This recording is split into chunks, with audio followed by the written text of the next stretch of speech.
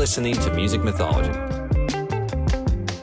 My name is Sam Romo, and let's talk about some music. I'm also just different production ideas to make it easier, just quicker, and also me trying to adapt out of like what I was taught 10 years ago. Like I'm so like, so many influencers or so many content creators, I'll put it that way, make so much really good content just using their freaking phone. And it's so weird to me. Even recording like a quick interview on the phone, the condenser mics on an iPhone are actually pretty damn good. And it's like, it still blows my mind. And I do not think of it as an immediate, and I'm practicing that. I'm trying to practice like using my phone to record the interviews. Cause like, you don't have to lug around 3 cameras, man. Like, and like, I checked the memory cards, and it's like, no, just use your phone. Just use your phone. Like, you can do it. Yeah. It's funny you say that, because I, on that note, I've been trying to, a lot of times the way, and right now is a great example, like I'm new here in this apartment, and like even today I had to sort of scramble last minute to set up my Apollo and set up my mic and dig through boxes for the cables and all that. Just because I haven't needed to record here yet. But in situations like this, going back to what you said, it's become not uncommon for me to force myself to record what might be the final take or the sample with my phone. And just sort of go, you know what, these mics are decent. Let me try to fix it with some EQ and stuff. But like, I'm feeling this guitar part now, or I'm feeling the way I'm, shaking this random thing I picked up. Like, let's go ahead and record it as if it's the final idea, instead of, taking 45 minutes to set it up and, quote, record it properly. Yeah, it's like a whole different headspace, like to adopt when you've been practicing like this ritual, almost like nature, to like, taking it so seriously. And then someone's like so perceived as, cavalier or casual about like, oh, just use your phone. You're like, no, you don't understand. Like, it's supposed to be, it's like, and it just feels so weird. At the end of the day, that's part of our job, is to sort of be like the protectors of audio quality, to insist like, no, we need to engineer this correctly. And I will oversee all of this and make sure that we're, you know what I mean? Yeah. And sometimes that's even how you're getting paid, is just by insisting like, no, you need me there to oversee this. And so there's a way where like doing what I do, like, it's very counterintuitive to just go to what you're doing. Yeah. Well, and I was about to say fuck it, but I that's another question I have for you is, is cursing. It's totally casual, man. Yeah. But is it discouraged? Because you don't know I really don't mind. Okay. I don't. You don't know the gates you've opened. No, I'll behave. Well, that's up to you. If you're going to share this with your family and all that shit and be like, hey, check me out. I don't give a fuck. Okay, there you go. Oh, okay. Right. To each of their own, brother. No, it's funny. Like, doing what I do, like I'm sort of stuck between two worlds, which is on one end, I'm an artist, which means there's a certain amount of irreverence and, attitude attached to that. And, not caring what people think and just going, this is me. And there's that side of me. That's definitely how I grew up. That's how I've been most of my life. And then, what's interesting is like working in the corporate world way more so the last 12 years. And most of my clients being, corporations, stuff like that, advertising agencies. And then of course, Funimation. There's just like, they're kind of gradually over time became this other sort of tamer side of me that set in. And what's funny now is now I'm kind of like trying to come back. Oh, sorry. I'm trying to come back as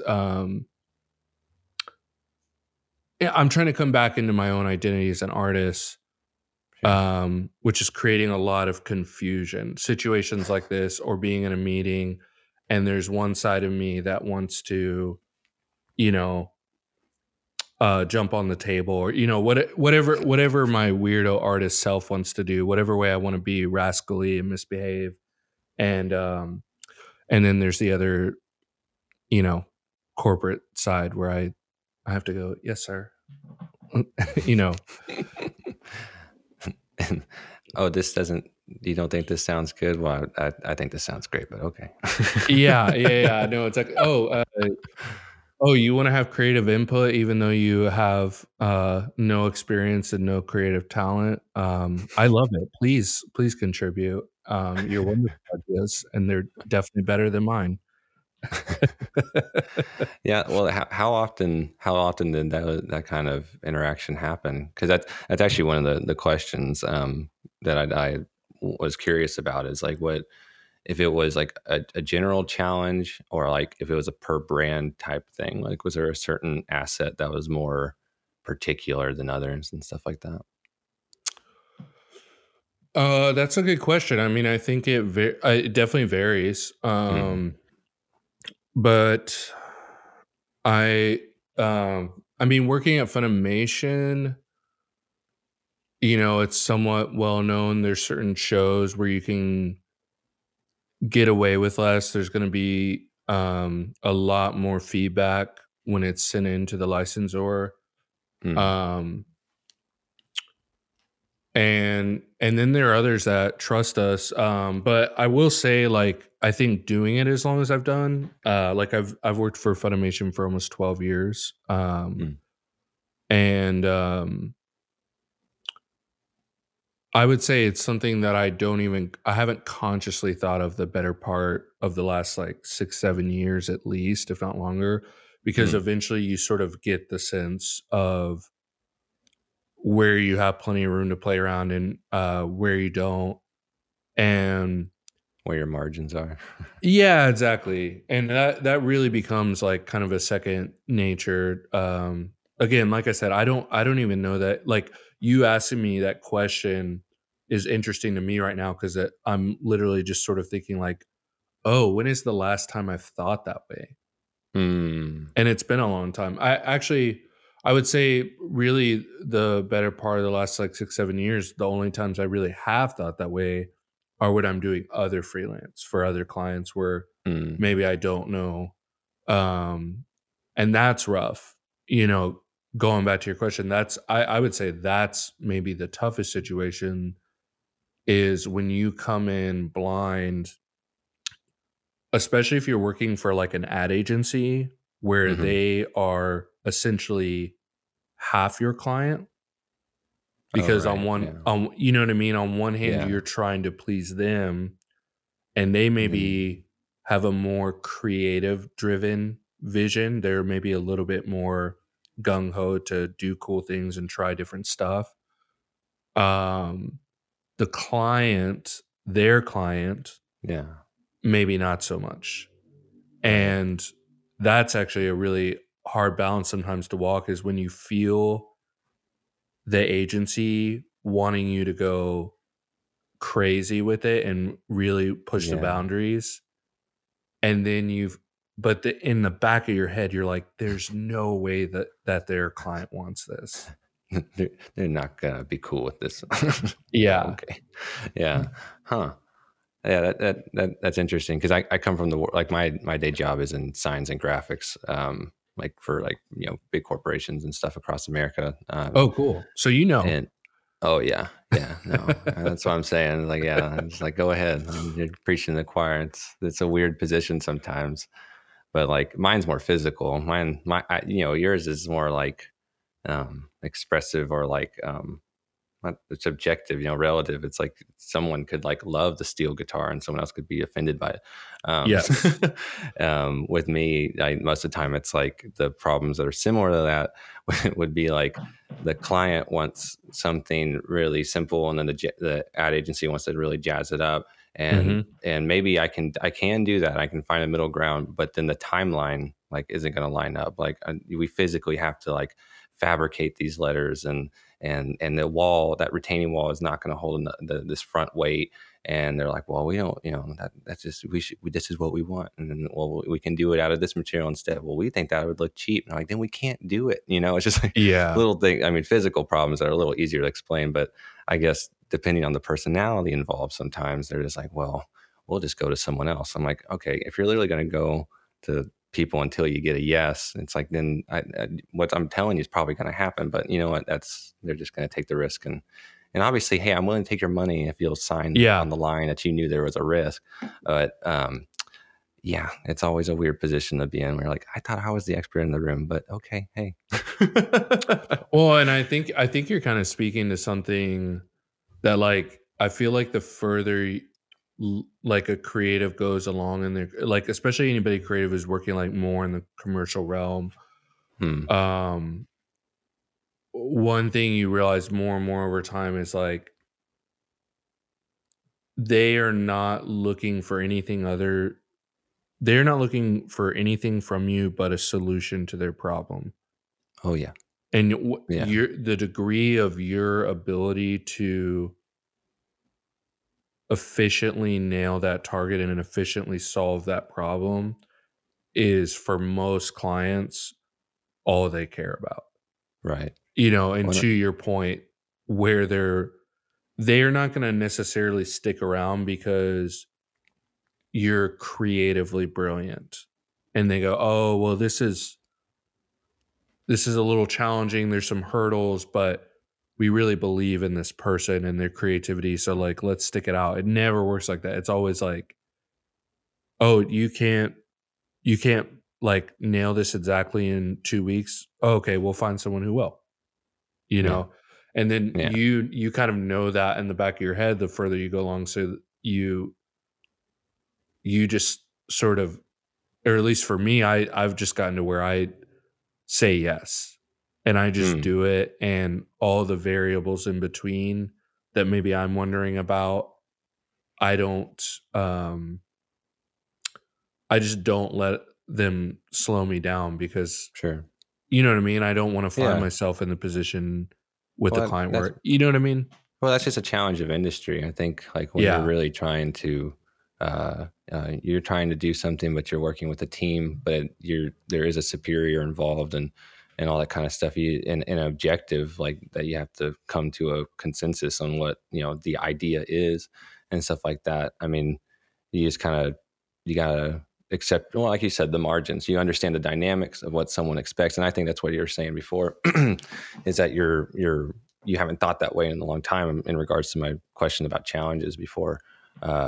Is probably because just like when you get a new teacher and you're like, wow, this teacher is really strict. Like she doesn't like when I do that, even when I do that, even when I Yep. do that. But then after 6 months, that might be your favorite teacher because you know how the rules, and now you're really good. And if the teacher's really good, then you'll be even better.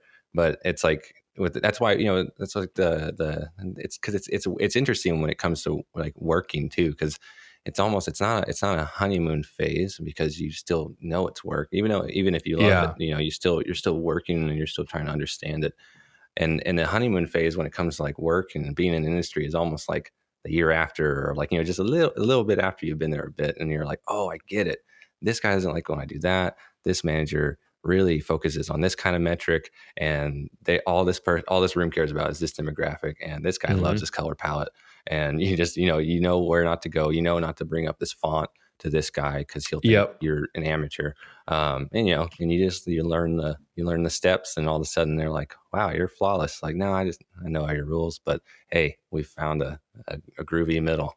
And I Yeah. think that's what makes a good team, is good communication and understanding. And I mean, as long as there's good communication, that's the big difference.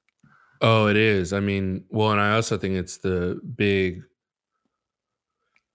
I think it's a big make or break, and I'm sure you probably feel the same way in your medium, but like when you see other creatives or artists who essentially do the non-commercial version of what you do, Mhm.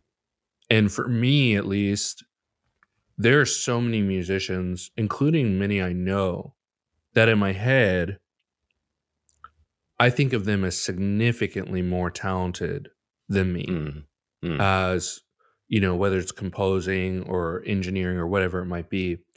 And but one aspect where I got a little less intimidated by that and sort of felt a little bit less like an imposter over the Mhm. years was realizing the communication side was so key, and that Mhm. a lot of these other people who are maybe more talented as musicians maybe don't quite have those skill sets Yeah. to, for instance, and both ways, for Mhm. instance, to sort of have someone come in non-musical terms, that are really hard to decipher.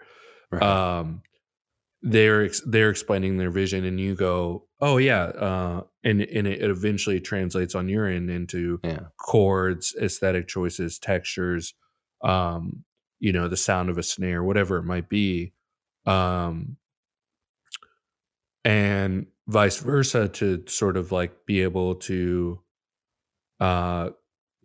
communicate the other way towards them, a Mhm. creative vision that might be in alignment with the teams.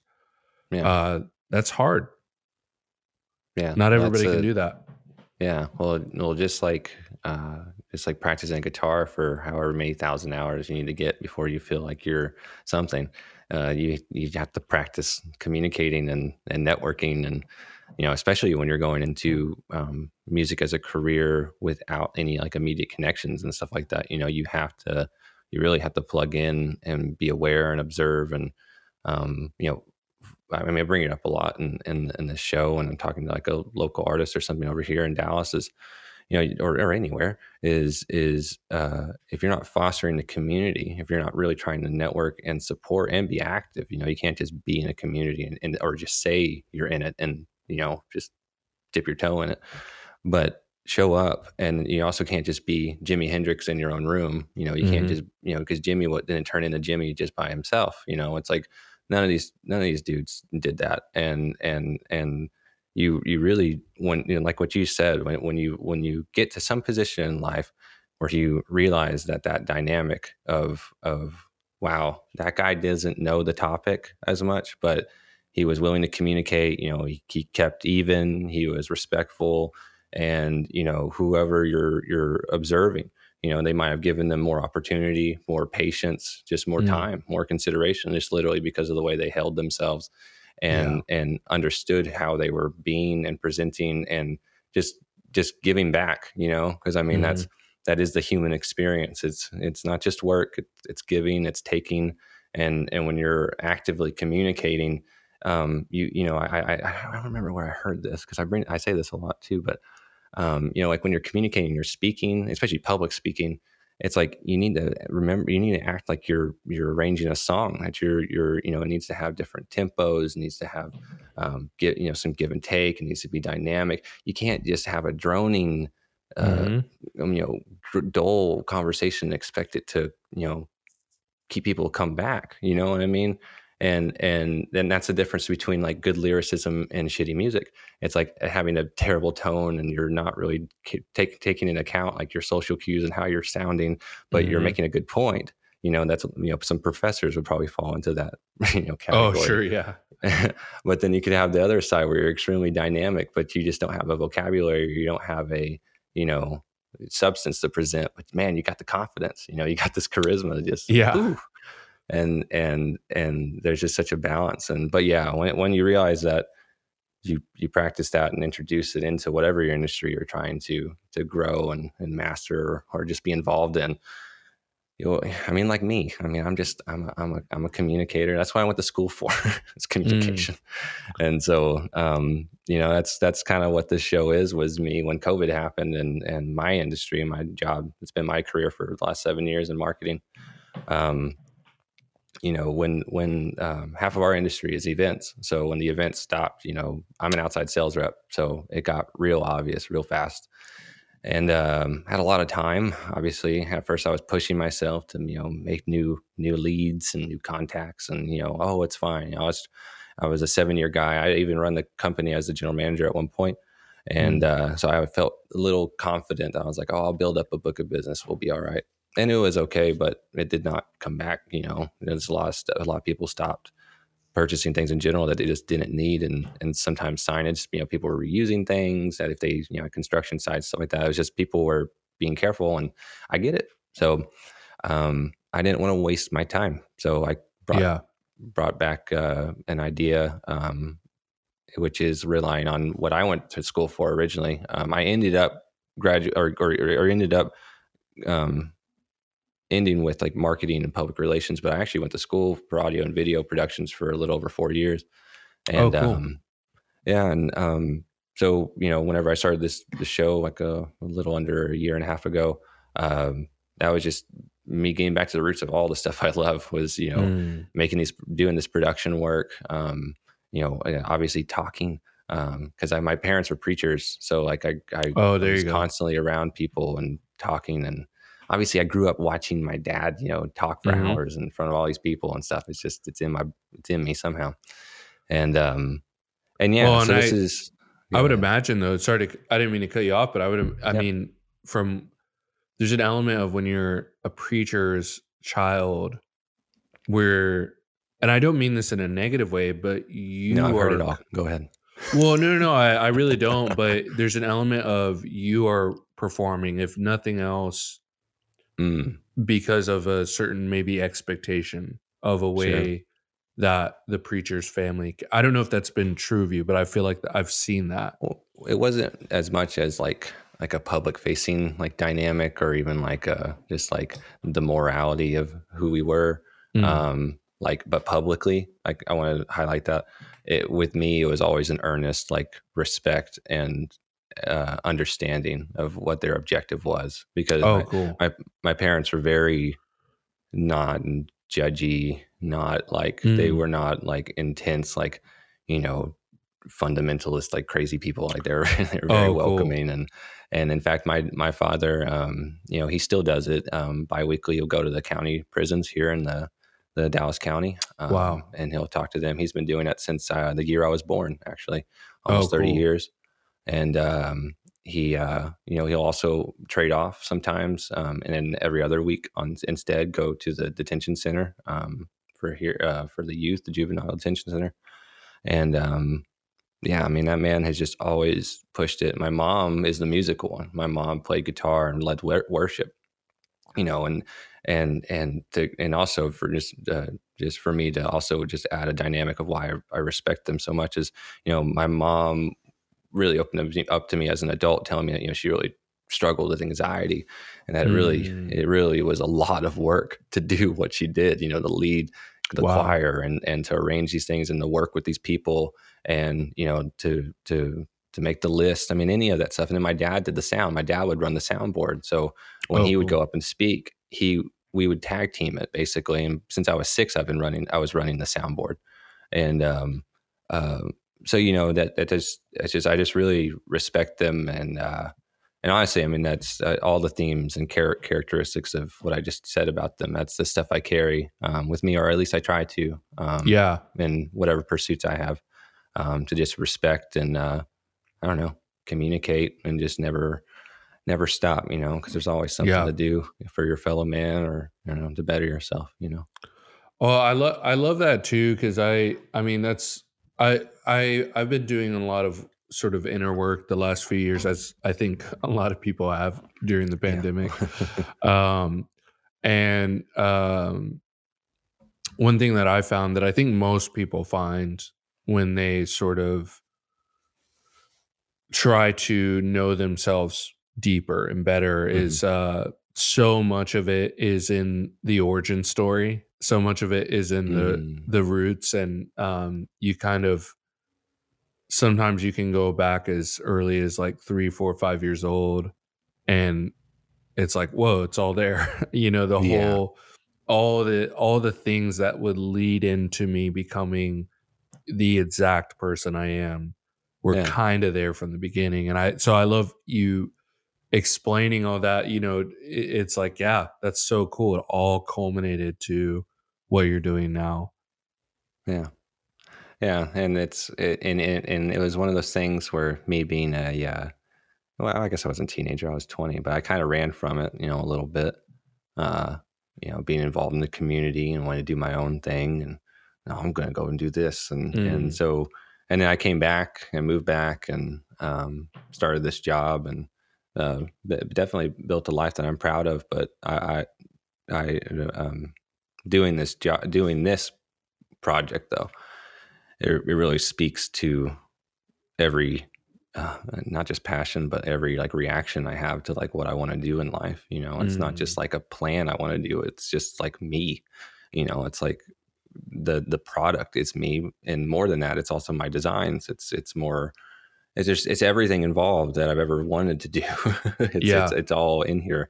And you know what, man, I bring this up every now and then. It's like, 10 years ago when I was in school, or longer, geez, um podcasts weren't on the list, Hmm. and like the careers on the wall everybody was trying to pick from. It's like everybody was like, just that's what NPR does. It's like that's what comedians do just in their spare time.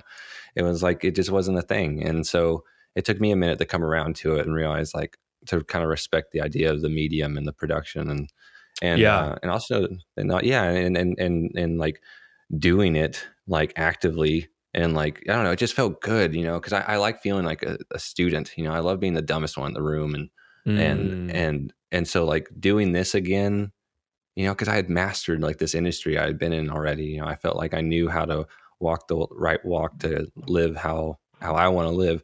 But then I realized that there was a seed that I had sowed that, it got to like a sapling, and somehow it just froze. And that was this. This was these production pursuits, and taking music a little more seriously, in a certain fashion. And yeah, it's just something that, like, I hate that COVID happened, but if I hadn't been checked kind of like that in my yeah. own industry that I had formed, I don't know if I would have pivoted the way I did. But um, I'm happy to be here, and yeah, man, happy to be able to connect with folk like you. Yeah, there's something you just said that has been something I've been thinking about a lot, which is that I think, you know, one of the gifts of the pandemic, on top of the ways that it created all sorts of, I mean, not to mention the pain and death, but a lot of just inconvenience, or um, you know, em- loss of employment, or just Mm, change in the dynamic of the employment. Um, I think one of the gifts of the pandemic was silence, and mm, was just a moment to think and reconsider. Um, and yeah, I mean, what a strange gift that, for so many people, when, maybe myself included, either wouldn't have happened, or maybe might not have happened for yeah, a long time. years. Yeah, When you know what I mean? When it yeah, when no, when work finally slows down enough that you maybe take a month, and, or you know yeah, what I mean? And just no, sort of, yeah. Well, I don't know. I don't remember the exact timeline. I'm sure everybody can relate to this, and I'll try and keep it brief so the COVID rehashing isn't too intense. But um, I don't know what point it was, but there was a point where I, I I'd had enough time alone. I had played enough games. I had watched enough of the things that I was willing to watch. I had worked on enough little ditties that I felt were, cool to present to this jam group I'm with, to, work it out a little bit more. And mm, uh, I don't know, like a month or two, or like, who knows. But it was at some point where I woke up and I'm like making coffee probably. And I just like look around. I'm like, I'm kind of like bored of like just hanging out, like, yeah, like, and obviously, like, I reconnected with like old friends, reconnected with family I hadn't talked in a minute, with all that great stuff. But just a little further than that, on one of those more serious days, or I was just being a little more pensive and locked into some kind of, just wanting a little bit more than what, Red Dead Redemption has to offer. Yeah. It was in literally my investments. It was literally literally like, when things get back to normal, like, what should I do? Am I okay? Yeah, I think we're good. This is a season, in regards to my industry, I think we're going to be okay. Come to terms with that. Where am I with this relationship? Where am I with this friendship? And then, but going to my studies, going back to the school and music, and just like that's what hit me so hard with this, for the purpose for the show. It's just like, that was the one investment that I really feel like I got checked on, which was just thinking about it. And then our group was wanting to record and get our recordings better, and then sitting in that room one day and realizing, you dummy, you know how to do this. Why aren't you saying anything? Why aren't you fixing this problem? Oh, because you haven't done it in so long. It's like, you better go practice and come back better. And then that's what happened. I started practicing, familiarizing myself with different DAWs, getting my mic back. Well, I didn't have a stock, building my stock and figuring out what I wanted, building my buses, building my presets and all that stuff.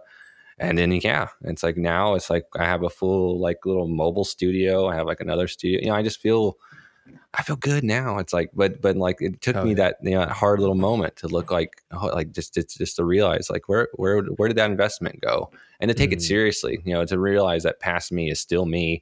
And future me isn't quite me yet. And to understand that, it's just, it's a balance, and you just really have to appreciate the future, and to realize that, I don't know, if you can just endure and practice, something will come too. That's just the nature of almost anything that you're going to practice. Yeah. I mean, life's a practice, and you can get better at that eventually. Learn better rules, like we were talking about before. Yeah. I mean, something you said there reminded me, I don't know the exact wording of the saying, but one of my favorite, I guess he's an author, but this guy Gabor Matier, who's written books on addiction and stuff like that. But one thing he said, it's mostly in connection to addiction, but I think it applies in a wider sense, where he says the thing about losing yourself is there you are. Yeah, there's no escape. Essentially, like, so what have you lost? Yeah. You know what I mean? So if there's, it's the thing you're speaking to right now, which is absolutely something I relate to. I have my own version of that. But it's like, you can have this thing that's like dormant for years, but you haven't lost it. It's all still there. Yeah. Yeah. Or, something, well, like there's something triggers it. There's a cue that makes you bone up, something that you just get checked and you're like, oh, like, that wasn't all that I am. And that's why, you think about artists going through like a hardship, and then they turn out some, legendary artwork, during that season of turmoil.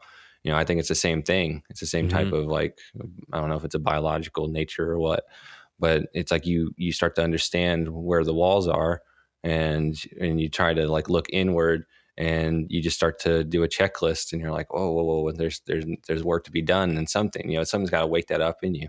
And it's like one of my favorite examples of that is like George Harrison. It's like when the Beatles broke up, within like a year they broke up, which was such a heavy thing and a business decision. He got a divorce. He lost his mom. The world was treating them all like weird, and he was over being a star. He was losing it, and then he wound up. He focused in, and he started to master and finish all these things that he had been stockpiling for years, because it didn't fit the Beatles, or they didn't, John didn't like it, or Paul didn't, and so they said, no, that's just not going to work. But he believed in it, and then they're in that hard season, like the hardest season in his life. he focused in on that, on himself, and proved what he was about. And I mean, All Things Must Pass is That's like the what best. Yeah, it's the No, best I Beatles solo album.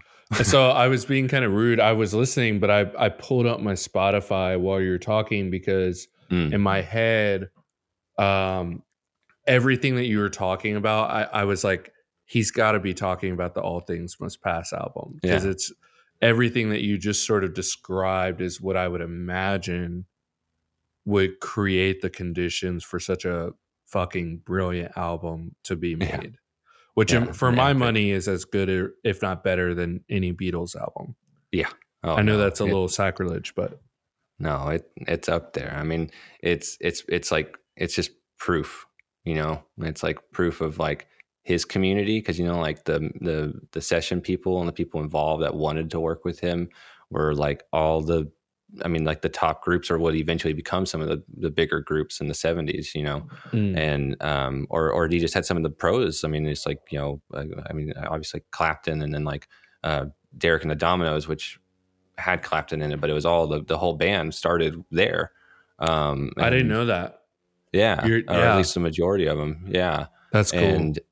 And it was just like a community thing. It's like he wanted to like get it out, and I don't know, it's just so phenomenal. And every song is a story. You know, every song you can find something, you know, that it's connected to, and some of it's just, you know, hokey and fun. But that's him, you know, that was his nature. Yeah. And I think that's what's so cool about that album, is if you understand like him, not just him as a person, but also him musically, like that album is like, you know, if you sent that to an alien in another race, it's like they would probably get an idea of what George Harrison was about. Yeah, 100%.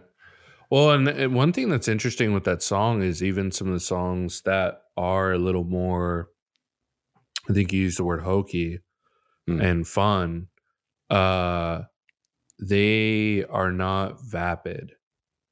Like I don't personally, I don't really get into, you know, I can be a little bit of a musical bummer in this way, but I really don't listen to like a ton of like super bright, energetic, happy music, and certainly not before I got into commercial work. Now I listen to a lot because I have to sort of be informed, and more often than not, those are the kinds of tones and stuff. Yes, exactly. The colors and the tones are pretty much. I mean, the main feedback I got for the first half of my career was one of three things: it's not fast enough, it's too sad or too melancholy, or it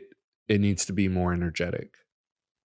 Or all three, often all three, which would, you know, especially the first few years of my career, would utterly piss me off, because I wasn't sitting there trying to write a drab, slow song. In my head, I think I'm writing a very upbeat, fun thing, but it's relative to to my taste and my instincts, and I really had to just like gradually, more and more through my career, kind of, you know, intentionally listen to things that I wouldn't, so as to. Oh yeah. Well, you're doing market research. You got to understand what plays. Exactly. Yeah, because I mean, somebody in the room who is a decision maker, they might have songs in their phone or in their CD collection, whatever, that don't drop below like a tempo of like 100, 120. You know, they don't even touch it. They don't want it slow. Well, and in my case, to give you even more of an idea, like the distinction I would make there is like, I think the majority of the stuff I work on doesn't drop below like 150. You know, it's just so, and even if it's technically 90, it's 90 double time. You know, it's over the top. I mean, actually, and this is so true. This so speaks to my instincts. I've started writing a song, and to get it at the sort of intensity or energy that I know they're going to want, or I've been told they want, or I've gotten the notes that they want, or whatever it might be. Mhm. I've I've turned my sessions all the way up to like 500 beats per minute to, you know what I mean, to get it so Yeah. over the top energetic that Yeah. they'll be happy. But I started that session at 120. You know, and Yeah. it took speeding it up that much to finally be like, oh, that's the sort of bullshitty over the top energy that they want. Which, as you can tell, there's a lot of resentment about it still to this day. Well, no, but I mean that's I mean you're I'm trying to think of like there's a scientific term.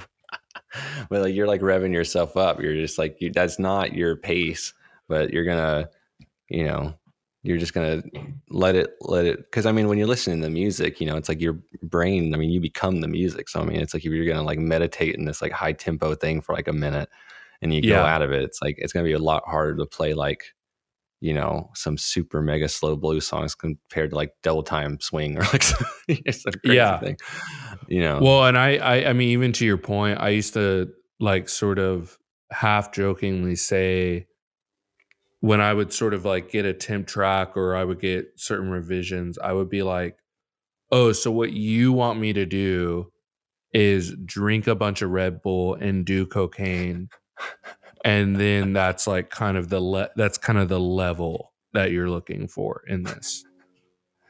It's like Um, make me feel like I'm on drugs without being on drugs. All right.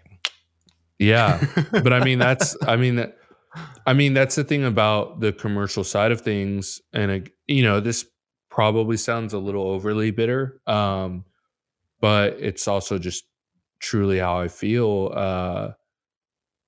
You know, in most cases in the commercial realm, the emotions and tones and colors that they're trying to paint with are vapid.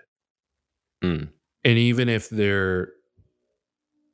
they think they're sincere, they're pretending to be sincere for the feel of sincerity, not for actual, not because there's actually something sincere to say or express. mm, And as a result, musically, nuance is more often than not altogether unwelcomed.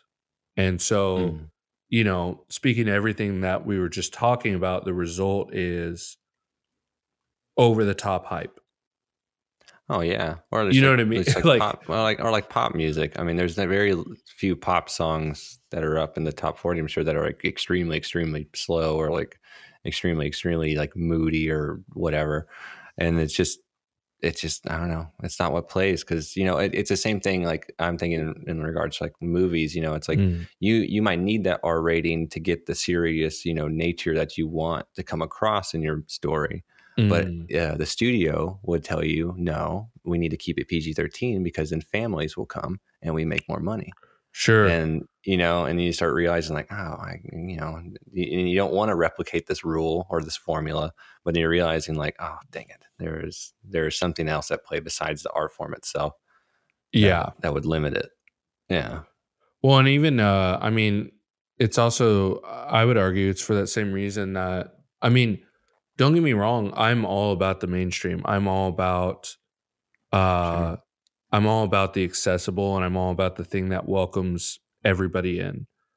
Yeah. Um, but it's so hard to pull that off in a way that has Doesn't get depth. exhausting. Well, in a way that Oh, has depth, and that yeah. has has layers to it. Mm, Like it's hard to make a Marvel movie that like would actually speak to your soul. It's mm, hard to make a top 40 song that actually is going to change your life. mm, Because it connected with you as a person so deeply that it changed your life. Having said that, the people who pull that off, or the movies that pull, whatever the Mm. medium, the ones who pull that off are, for me personally, some of my favorites. Like Kendrick Lamar, Oh yeah. like that guy outsold Kanye, and Mm. or outsold, has billions of plays on Spotify, Oh yeah. and the deepest of the deep, Yeah. one Oh of yeah. the, you And know what I an mean? extremely, yeah. Well, like, I mean, you could use I mean, you could use almost any of them, but I mean, especially the last two, like Damn and Yeah, To Pimp a Butterfly. yeah, There's so much variety, and there's so much there's so much there's a lot of themes. There's a lot of themes to what the songs are, and you get it. It's like it's like you're watching a play rather than listening to someone recite something to you. It's like you can understand and feel the story, and that's what makes him so good. I mean, that's why a lot of people will relate him. I mean, he does love jazz music and incorporates a lot. I mean, To Pimp a Butterfly is like, there's so many like great jazz people yeah, involved in that album too. yeah, But like, he that's like almost like his rap style is, it's almost like the dynamics of jazz, and it's like, yeah, there's slow parts. There's also like really intense parts. There's also like parts that there's just so much buildup, and there's just such an epic thing, being spun together, and you're just yeah, on for the ride. That's why those real jazz appreciators, don't mind the long form stuff and the epics. It's like they want to see where it goes. They're on for the ride. That then and yeah, it's like Kendrick. Of course, he'll also have those threads of the pop, the super yeah, poppy song that will take off. But then on the same album, he'll have a earnest handful of different tempo, different style music, and it's just that's what's awesome. I mean, that's yeah, what's really great about um, just a really dynamic personality, is they want that, and I know it comes, and especially with him, I know for a fact that it comes from what he was raised on, and listening to the music he listened to, and like listening to people like Herbie Hancock and stuff like that are like so cutting edge, and so like, it's like you can't help but be complex by being inspired by these people, because you're like, well, this is not, I don't want it to be the same thing, that yeah, feels too similar. And like that'll happen to you, and I'm sure in your position that's probably something that you get to finesse a lot, is because there's this might be like the general idea of a show, but in this arc that we're doing a short for, or whatever, it has to have this feeling. So it's like, you might think it's like, oh, it's I don't know, it's Dragon Ball Z, so it might be like on the brighter, rockier side, but it's like it's a moodier trailer, and it's like, oh, okay, this is like a dark, and that's interesting, or like something like yeah. that. Well, Yeah. I mean, I will say that there's nothing that makes me rub my hands together more with excitement than the moment I realize there's just even a little bit of room for that kind of expression. Um, like dark smoke and smog, and it's like, oh. yeah. I mean, just the second that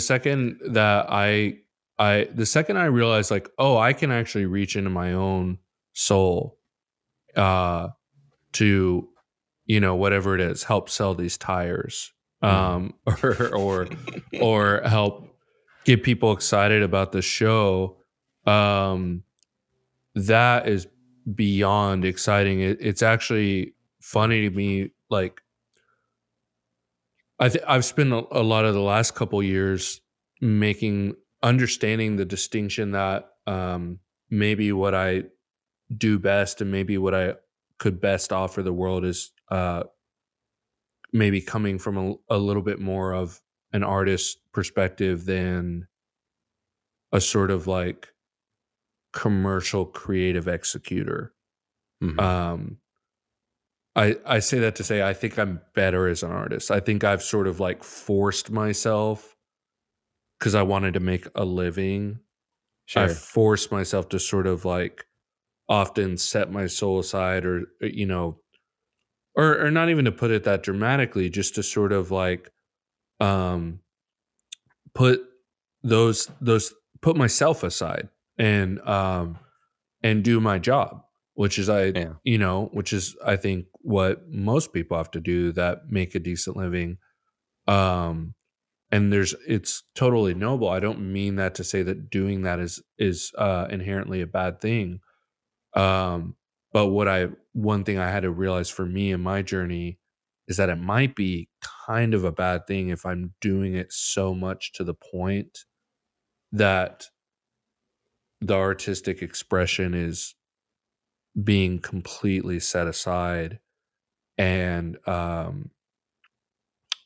or delayed or whatever. But all that to say that maybe in a bad way, uh a thing that's like held me over the years are those occasional things I work on that where it's like, oh, uh this trailer needs a little bit of angst. Well, Some intensity. I'm going through a breakup. Like, let's do it. Bring it And on. or Yeah. what whatever it might be, Yeah. or even I think the first version of that where I was successful was the third trailer I ever did for Funimation. Mm. Is for a show called Birdie the Mighty. Um, and I wrote this track that still to this day is like easily one of the, cooler tracks I've ever made. It's not very well produced.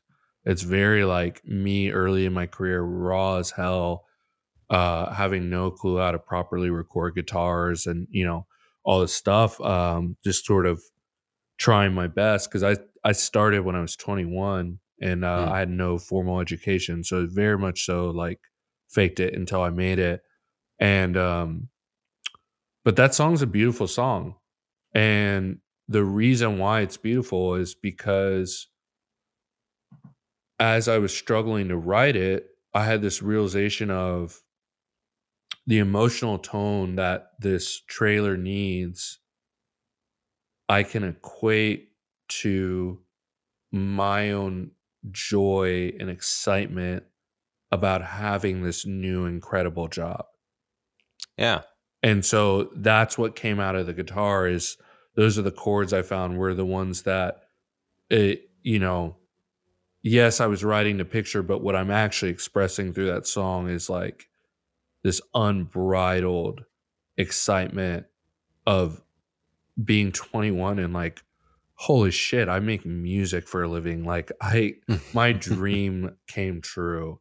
And that's why the song's beautiful. The song's not beautiful because Mm. I looked at the image and thought, oh yeah, and it was being able to connect the emotion of the trailer to the emotion to a sincere emotion in me. Yeah. Well, I think So that's something that's a theme of what you've been expressing is you obviously have a preference for sincerity. And yeah, so when you're being directed to do something, it's just like a little bit like, I'll do it, I will execute it. But it's just, because I mean, it's different than like you having like a partner that's like, it's like, hey man, you just do you. And then someone else that's like, do you, but don't do this, and that, and that. And you're like, oh, well, dang. Okay. Well, all right. yeah, Cause it just changes it just changes like how, I don't know, whatever analogy you want to use to think about how your mind links thoughts and tangents and rattles off and curls the waves into further cognition. But like well, you just don't know where it's going to go. yeah. I mean, I will say though, to your point, I think maybe someone more suited to do what I currently do, the main ways in which I make a living. Um, I would argue that a person more suited for that would not need the kind of sincere motivation. They might be Mm. someone, I mean, I've worked with people like this. I've worked with other composers like this, Mm-hmm. and interacted with other composers like this who they don't need any of that stuff. They don't need that at all. They can say, "Oh, sad, let me do a D minor 7 into this chord," and they Mm-hmm. sort of know, um I don't know, just in a more practical way how to effectively execute. Yeah. I am not that. I've never been that. The ways in which I am that are only by pure survival and pure just like I'm trying not to get fired. Um, Well, you've but lasted. yeah, yeah. But I mean, we're talking literally sometimes. I mean, especially early in my career, it was not uncommon to um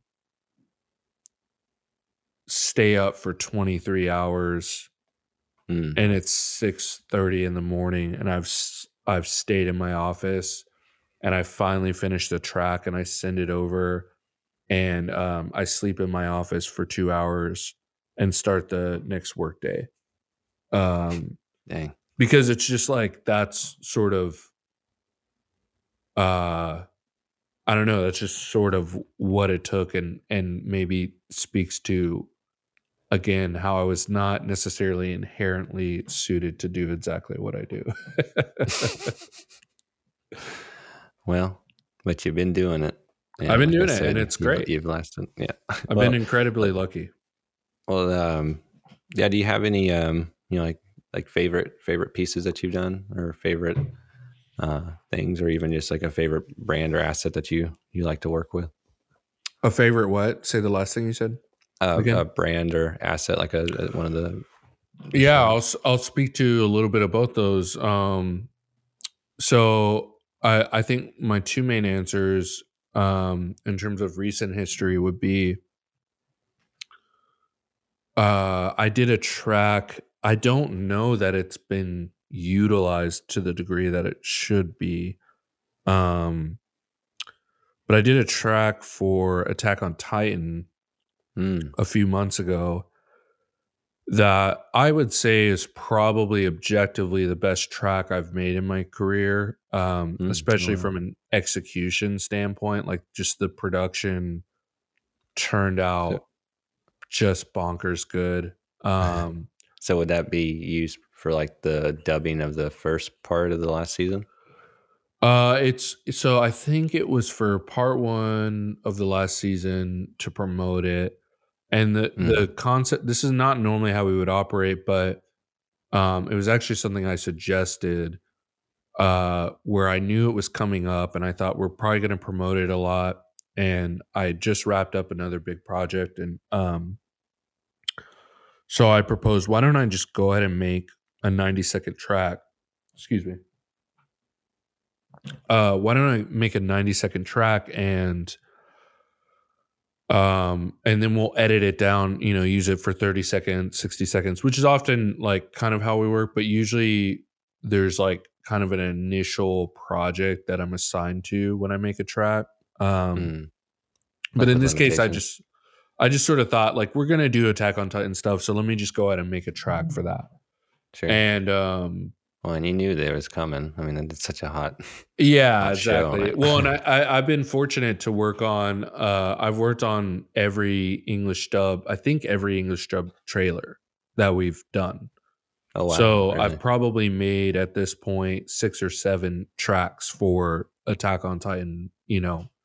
That's been used all over the place. So You're a in fan that of the way, show. it's what. So, are you a fan of the show? Um, I am. I low key. This is like Mm. might bum a lot of people out, but I low Oh, key am not like a huge anime fan. oh wow, really?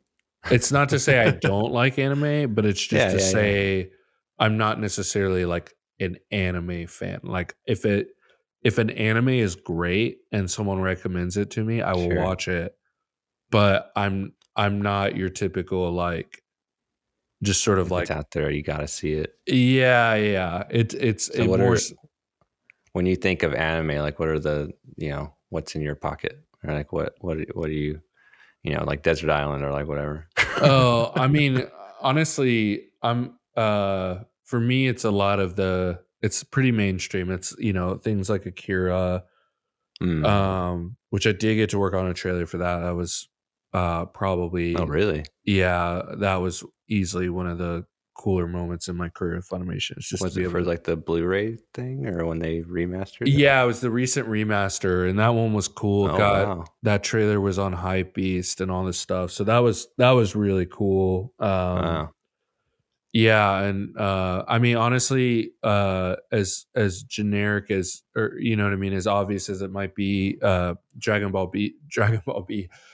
Z is something I Yeah. grew up with as a kid. That's something I do remember Same. running home from school to watch. Oh yeah. Um, and I've probably worked on at least a dozen Dragon Ball Yeah, Z that's trailers. awesome. I've written, yeah, probably have written 12 to 15 pieces of music that have been used to promote that. And Well, you came in during the right era, during the right time for that show. 'Cause yeah, yeah. it's like nothing happening for a minute, and then they're like movie, and all this. Let's Yeah, get it going exactly. again. Which is cool. One of the coolest things I got to do connected to Dragon Ball Z was they I'm forgetting which movie it was. I think it was Resurrection F, Hmm. but one of the newer movies, I did the music for the pre-roll that was in the theaters, Oh no which way.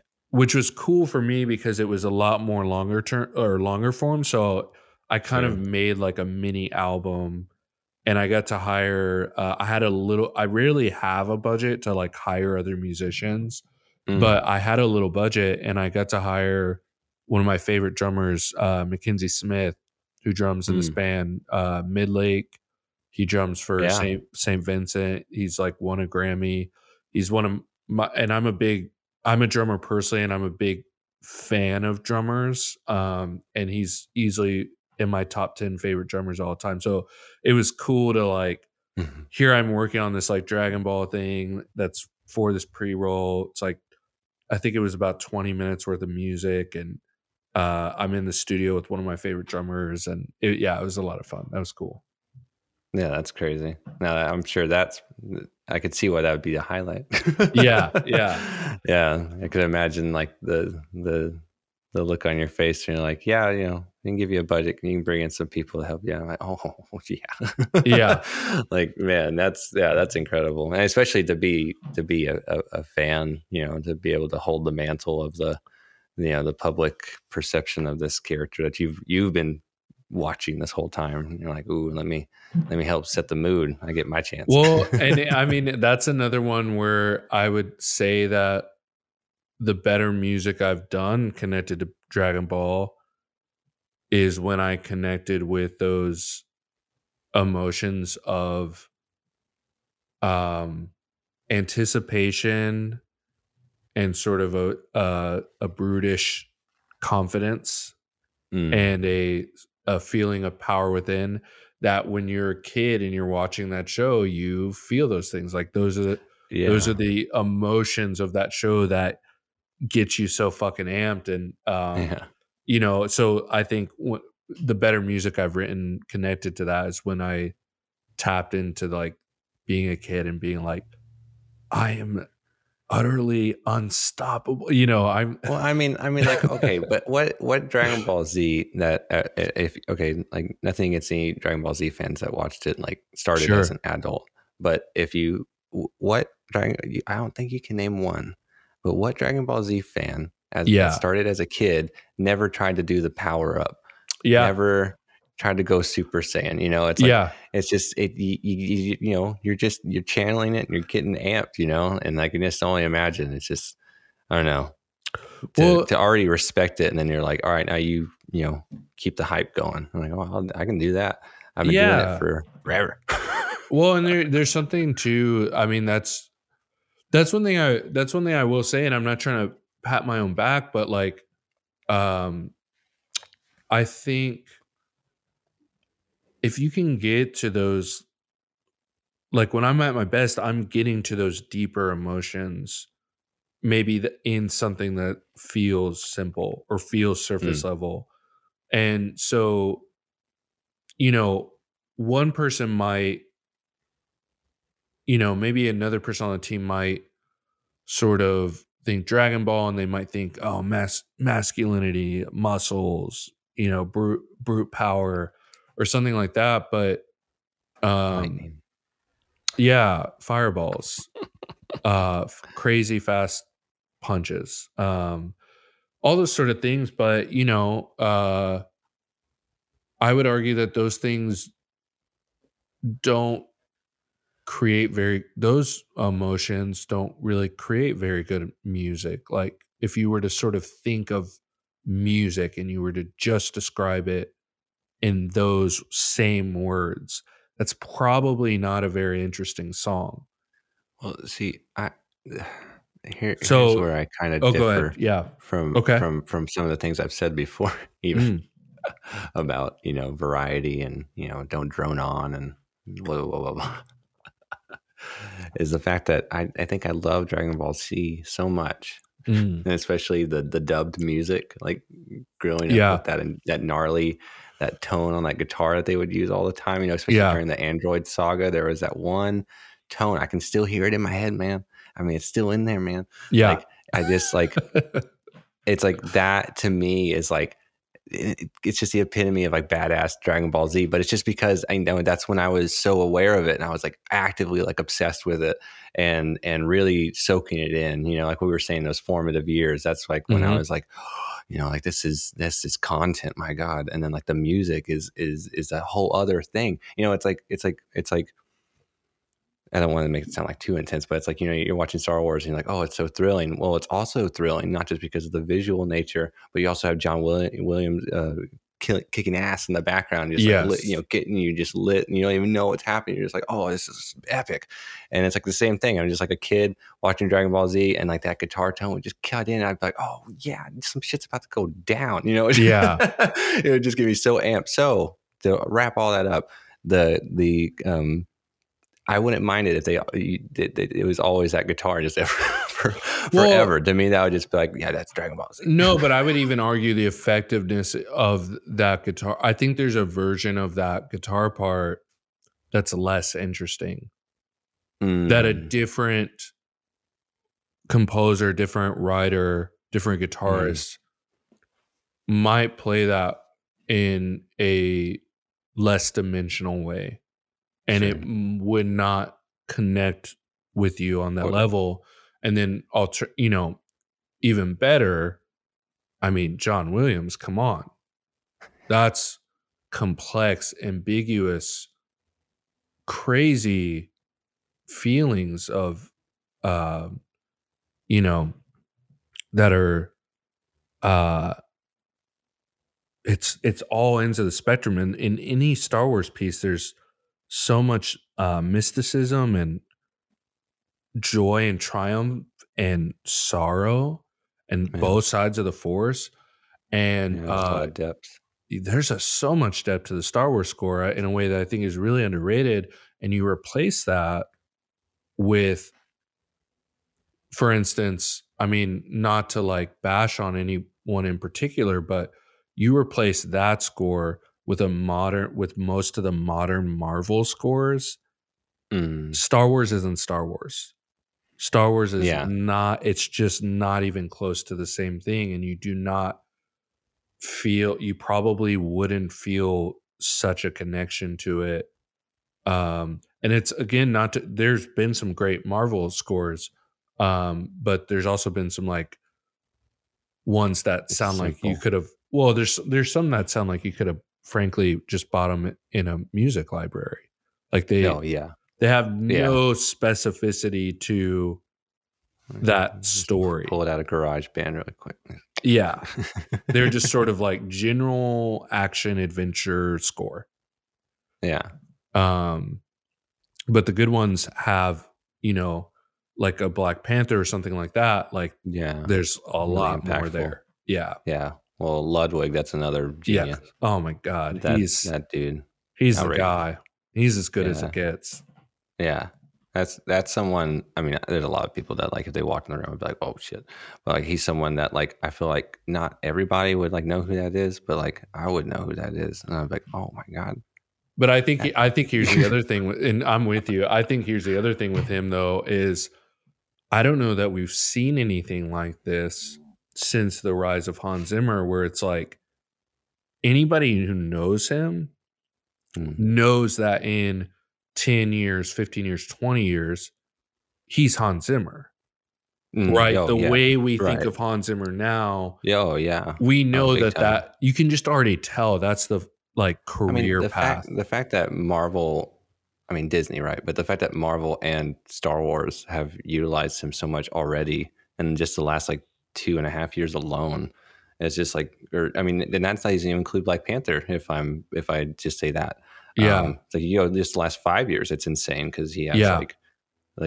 just a handful, and then the music stuff he does with Glover, and Yeah. um, it's just insane. And to It's think that this dude was the musical director for Community, yeah. and but you Well, watch Community. and Well, you even watch, go better. ahead. No, sorry to cut you off, but even better, my favorite thing that he's done that is so interesting in the context of his career. This Mm, guy who's just this like genius bursting onto the scene, creating these iconic scores. Let's include Creed as well. My God. right. Um, but my favorite thing is he did. If you listen to New Girl or if you watch New Girl, Oh, right. the little simple, it's like the simplest guitar, but that's him on guitar. Yeah, Just like he scored that show. yeah. And it's so funny to me. Yeah. Um, Well, that's what's funny. It's like going back, because me and my wife watched Community because she had never seen it before. We watched all the way through, I think like 3 years ago. oh And then hell just yeah. recently, we were like, we should just watch it sporadically, like we watch these other shows. Like it was Yeah. great because I used to do that. And like the only reason why I didn't is because she was like, I'm not feeling it. But then now she's like all in it. But so we were starting to rewatch it. And but this time that clicked in my head like actively. It was like, oh yeah, wait, he's the music. He's the music. So I would try and think about that when they would do the random little fills and the vamping and the random little back stuff. And some of it would be like really cool, like some like little jazz number that's just like it's so quick. It might just be like one or two measures, but it's just such a cool little groove, and it's gone.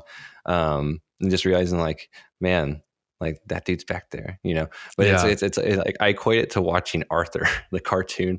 Like you watch Arthur and you realize like, oh, Arthur probably made a lot of American kids love jazz and they didn't even know it. And you Yes. you listen to all the Dude, little fills that they would also do and Hey stuff like that. Arnold. Oh right, yeah, Hey Arnold. yeah. Hey Arnold is what got me into jazz. Mm, They had some great jazz in that. yeah. Actually, not that long ago, I found this page and it was kind of embarrassing, but it was also kind of cute. But I found this page in an old unfinished journal from my childhood. Mm. And on one of the first pages, I declared that jazz was my favorite music. Which what's funny about that is literally the context that I still remember to this day is like my only knowledge of jazz is having watched Hey Arnold and having found 88.1, you'll know because you're DFW, 88.1, the jazz station. Yeah. And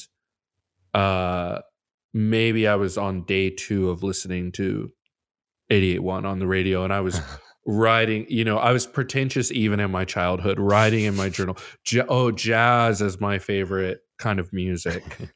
And he's like, name one jazz song. Yeah, I know, exactly. I know. Take I didn't even know who John Coltrane was. Like, yeah, people are like, so what do you think about Miles? Like, who? my buddy Miles, he's a cool guy. Well, that's crazy. Yeah, is there any? Were there any other shows or anything else that you really, I don't know, got to do something different, or that you really, it just held, it's up there, in your memories from the past. Well, when you asked me that before, I think the other main thing that came to mind is, in a lot of ways, the main thing I've worked on in the last couple years, which is the Funimation brand itself. So a few years ago, we transitioned away from, we were not doing nearly as many trailers in-house, like the video department that I work in. And so as a result, it was looking like a lot of my work was going to transition more towards sound design and mixing, which is something I can do, but maybe not necessarily something I enjoy doing as much. Mm.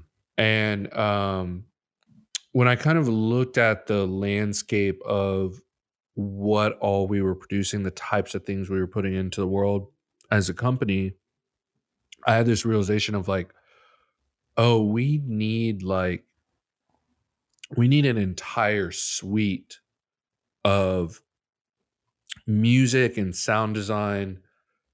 And even, obviously there's the most obvious sort of sonic branding for a company would be its logo and, its animated logo and having music and sounds connected to that, Yeah. whether it's a little jingle or, everybody right now wants me to do any client I have right now wants me to fucking do the same Netflix, knock rip off. No. That's all anybody. Thing. Yeah.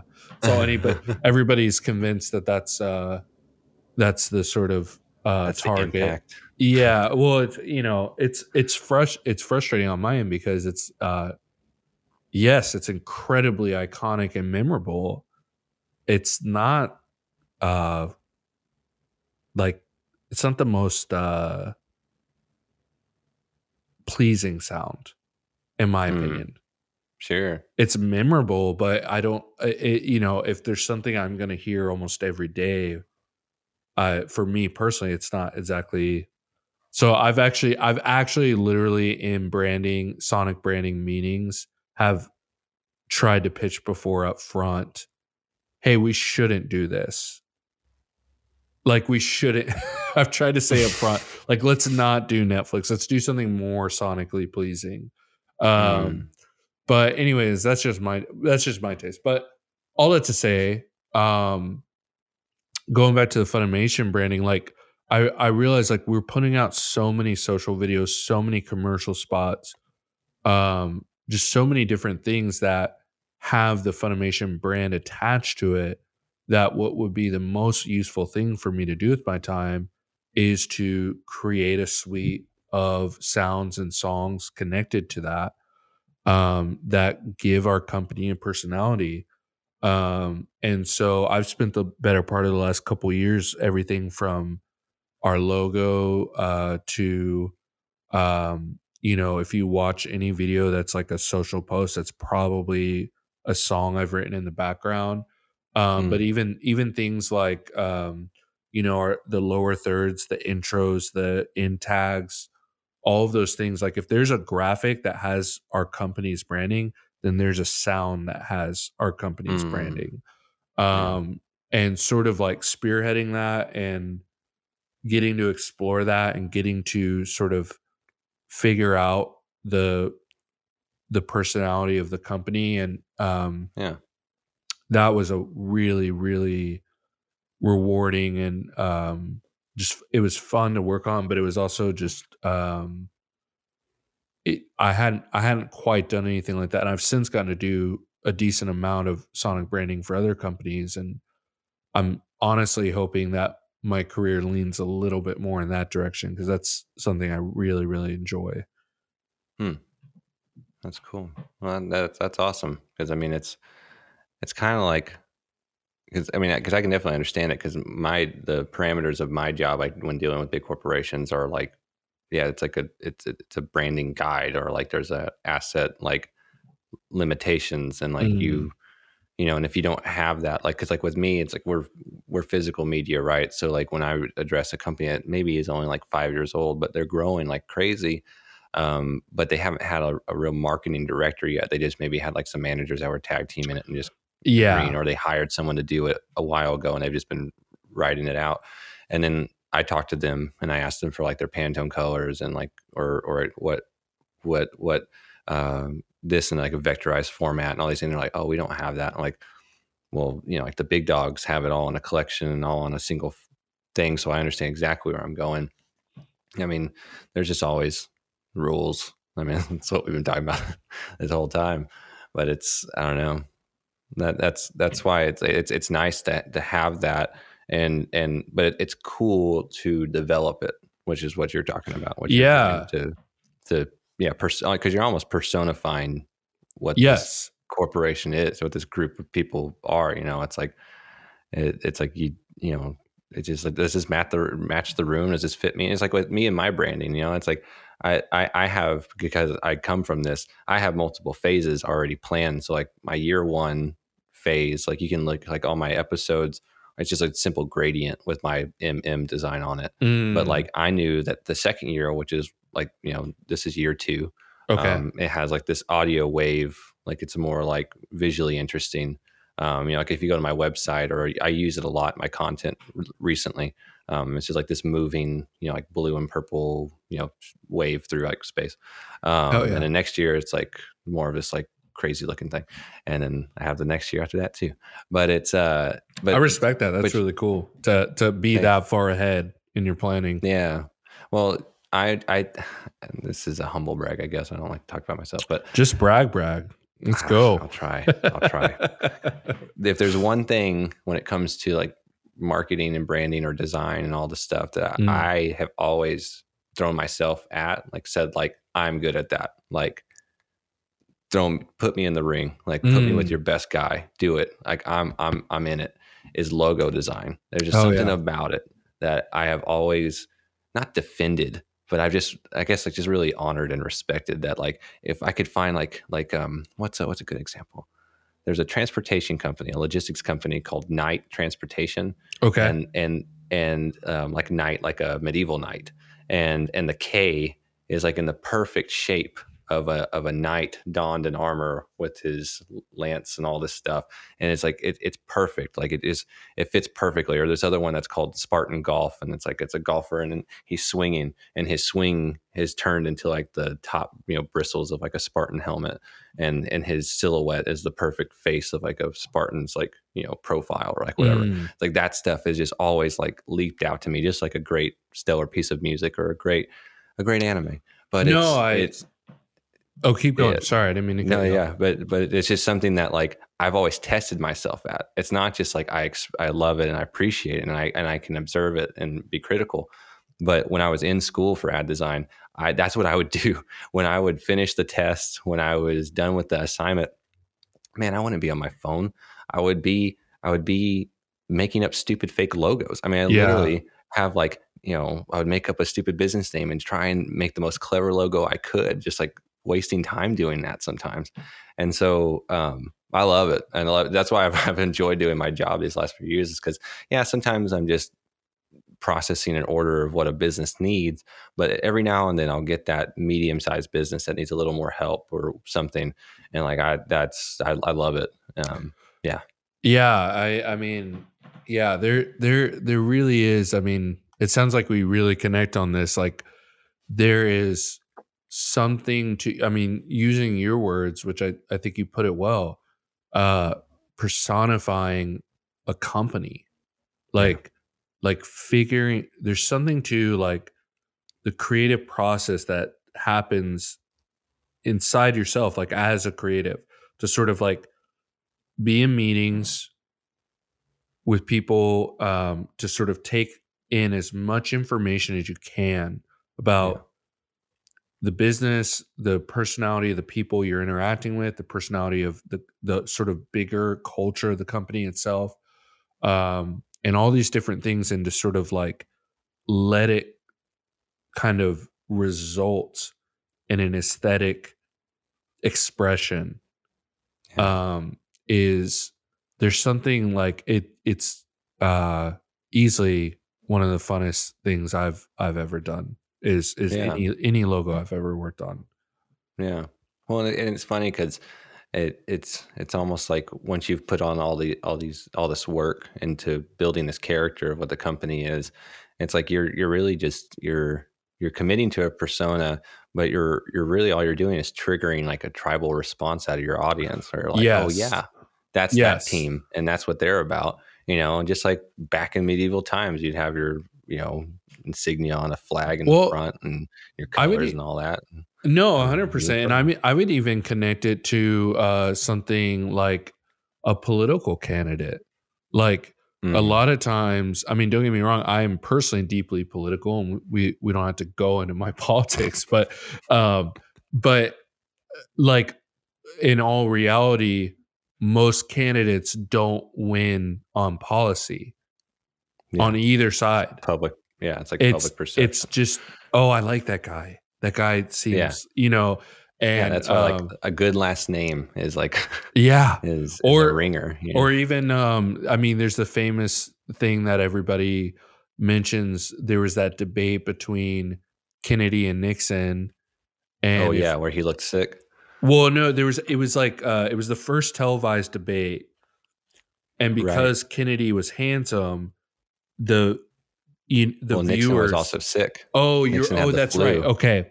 And he was sweating, and people thought he was sweating because he was nervous, but he was actually sick. Oh, yes, that's right. I forgot about that aspect. But yeah, my dad's a huge Nixon nerd. Like, he's not a fan of Nixon. He just knows he's a weird person. So that's know a lot of random things. Shout out, Dad. No, dude, you're in good company. I randomly found out my grandma passed away last year. She it was like while we were unpacking her house, we found a piece of Nixon memorabilia, and it was really odd to me because I don't think she's necessarily, I think she's kind of centrist. She's not necessarily like a super conservative person, like politically. And I was like, that was just interesting. And my dad was like, oh yeah, she loved him. Apparently she went door to door for him. And which was so interesting to me in the context of her not necessarily altogether being like Republican, but her going, you know what, that Nixon guy, I like him. Yeah, I don't know. I mean, I will, because again, I am pretty well versed in Nixon. My dad is like, he could be a professor. And it's literally not because of like, most of it's not because of like agreement on like stance. It's just because of like how interesting the individual was. And that, I don't know. I mean, I could understand like if you're really watching things or if you're into business, that you would think that he was a great man because he opened up a lot of trade things. But he founded the EPA. I will always give him that. There you go. I mean, that is a beautiful thing. I mean, I'll say this is like so much worse than Nixon. And not the best timing, but he's a murderous, evil person, right? Hear me out. I don't like him as a person and his effect on the world, but I am one of the most fascinating people on the planet to me is Putin. Oh yeah. And he's a piece of shit. Well, obviously he's an evil person. Remember, brother, the most interesting people will always be the extremes. Exactly. On either side. Well, and with him in particular, I think part of what I find so fascinating is, obviously his recent actions are not only horrific and evil, but also I would argue a strategic blunder. But I think if you remove that, his political record, he's very intelligent, like good executor in the realm of politics. Granted, again, he's often doing very evil things but he's they're interesting to observe. Brilliant. He's very brilliant at being evil. Well, it's like Roger Stone. It's like the more you look into the exactly, you're just like, what the heck? And you did what? Like it's just it's crazy. No, he's rabbit hole doesn't end. No, he's very much so on those same lines where he's just like utter piece of shit, but very fascinating. Well, and he doesn't have good PR worldwide right now, which I think that's what we were talking about. Yeah. But but definitely, I mean, like just going back to the whole Nixon Kennedy thing. I mean, that's huge. I'm this whole time I've been trying to remember there was this presidential candidate in like the early 2000s. I think he was from Pennsylvania. He was like senator in Pennsylvania or something like that. Yeah. And he was like the front runner and he was killing it. He was leading every poll. And then he goes and does his speech and then ends it with like a howl. Dean. What's his first name? Howard Dean. Yeah. Howard Dean. Yeah. Yeah. And he does that weird long yell. And we're going to Michigan. And then and then it just skyrocketed. I mean, it just plummeted, and I was just like, No, like that kind of stuff. It's like you never know. That's one of the greatest moments in political history. Is like a guy who's literally just like utterly just Excited. set to be president. There was no one in his way. And he did that. He made that one sound came out of his mouth, and he just got excited. Done. He was done. A day later, he was out. Yeah, that was crazy. How bizarre! But all that to say, I mean, bringing it full circle, you know, you brought up those tribal instincts, and that's what both you and I do when we're talking about personifying a brand. Is you need to sort of, in some sort of just ambiguous way, often in the case of a visual logo, it might be the split second you see it, or in the case of like a 5-second animated logo with my sound behind it, those 5 seconds, those 4 notes you might hear in a row, you need to effectively trigger that kind of tribal thing that goes, I love Funimation. Yeah. Whatever it is. Yeah. Yeah. You trigger the familiar, like you like I don't know. I can't recall the notes off the top of my head, but like the NBC tone. Exactly. Everybody knows that. Or even the Netflix. Like, I mean, I know I kind of shit on it earlier, but like, I ultimately respect it. I mean, I knew what you were talking about. Yeah. It's extremely effective. Like you hear that sound and you go, oh yeah, Tiger King, or whatever show you like. Yeah. Whatever you're trying to binge. Well, I guess I have just like 2 other questions primarily that I wanted to make sure to get out there. Yeah, I'll tell you what. Because I've been kind of like, just give me a second, because I turned on my phone because I realized that my roommate might be like waiting at the door to come in because he knows we're recording. Yeah. You know what I mean? So I'm gonna text him back so as to not leave him hanging. But I felt bad. I looked down a couple times because I was just like, oh shoot, I need to make sure, man. Do your thing. But yeah, I hate to give you another edit point. Yeah, I've edited podcasts before, so it sounds like you might be a little more casual with it, but I've edited podcasts where there were like 400 cuts. Oh God! And you know what I mean, in the edits, just because. I mean, like today, I actually edited and uploaded my last episode. It's with Joe Dyson. He's a jazz drummer. Oh, cool. He tours with Pat Metheny right now. Okay. Who's like, the king of jazz guitar. Well, a lot of things. He's a crazy producer or composer. Anyways, I got to see Metheny here at the Majestic. Oh, hell yeah.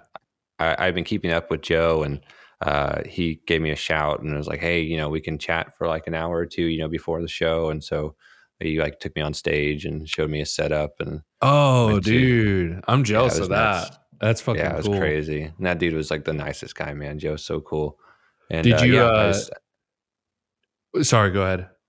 Oh no, I was gonna say, and I just took a really minimal setup, and we just set up in his green room, and just had a chat. And while he had some spare time.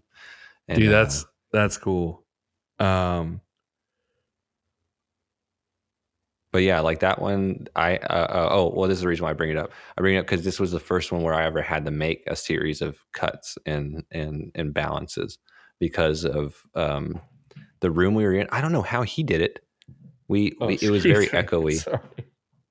I don't know if that picked up on the mic. Sorry, go ahead. No. I don't know how his did it because like the room was very echoey, and we tried to like, we had like big coats, and so we were trying to like cancel it out and be clever. And I think we did an okay job, but somehow his was like super clear, but then mine wasn't. Or no, it wasn't that. It was that every time I spoke, you couldn't hear him because he talked so light. But then I realized that I think I had a way more projective voice than he did because he talked very, very lightly.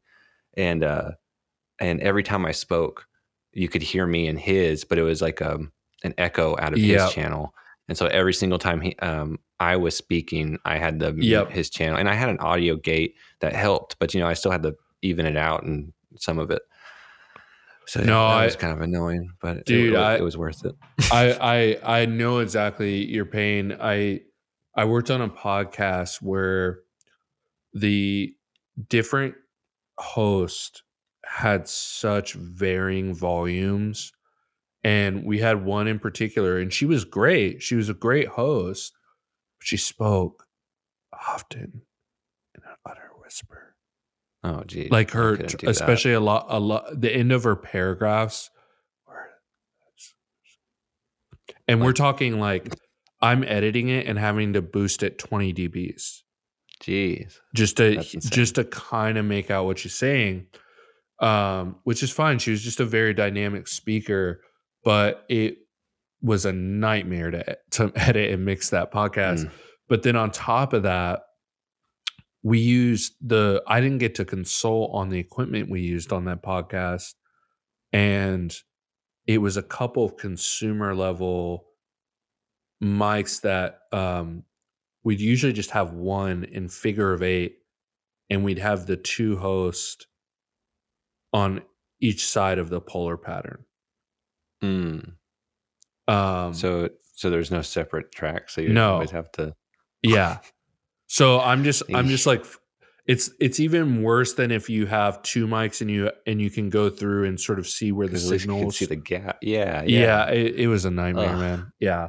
That's why I felt at least thankful that he was consistent as an individual, as a speaker.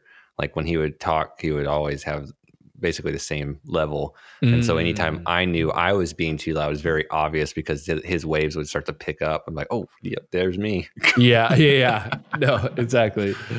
Stupid voice. Well, you said you had a couple more questions.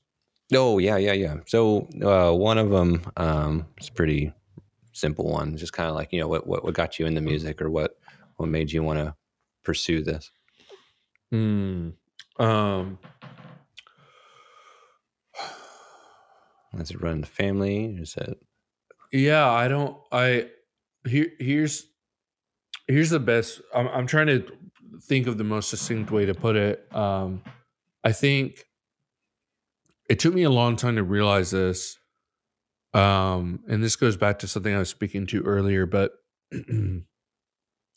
I think the thing that actually got me into it was that this is going to sound so pretentious, but I was an artist and I was looking for a medium.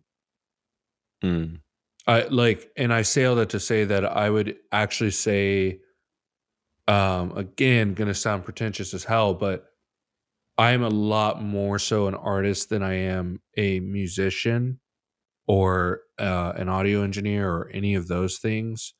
Sure. I think this just happens to be the medium that I found myself stuck in.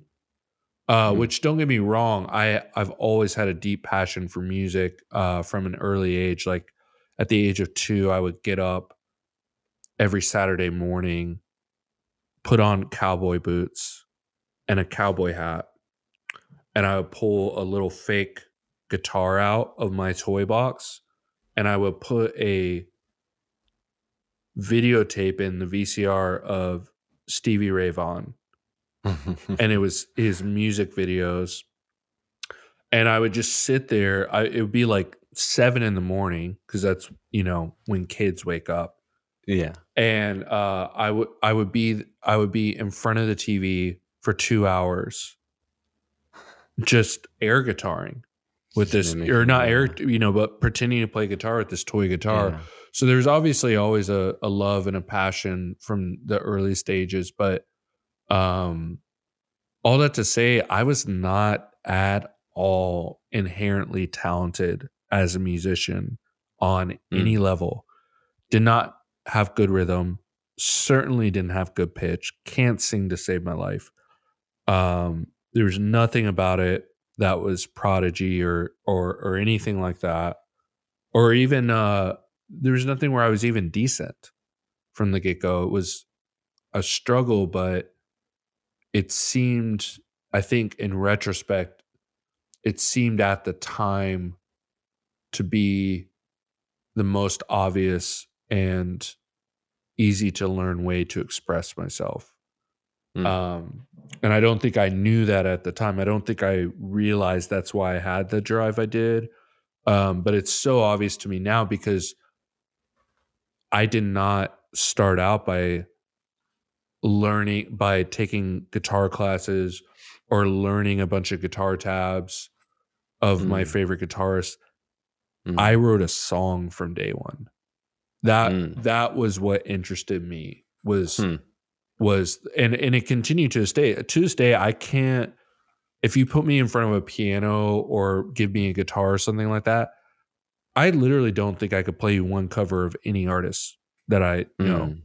I don't think I could play you one. Like, I'm not really a musician. I just happen to. I can understand. I can relate to that musical nature though, that you're describing, like the way you're using it rather than like thinking that there's a method to get, great or just good.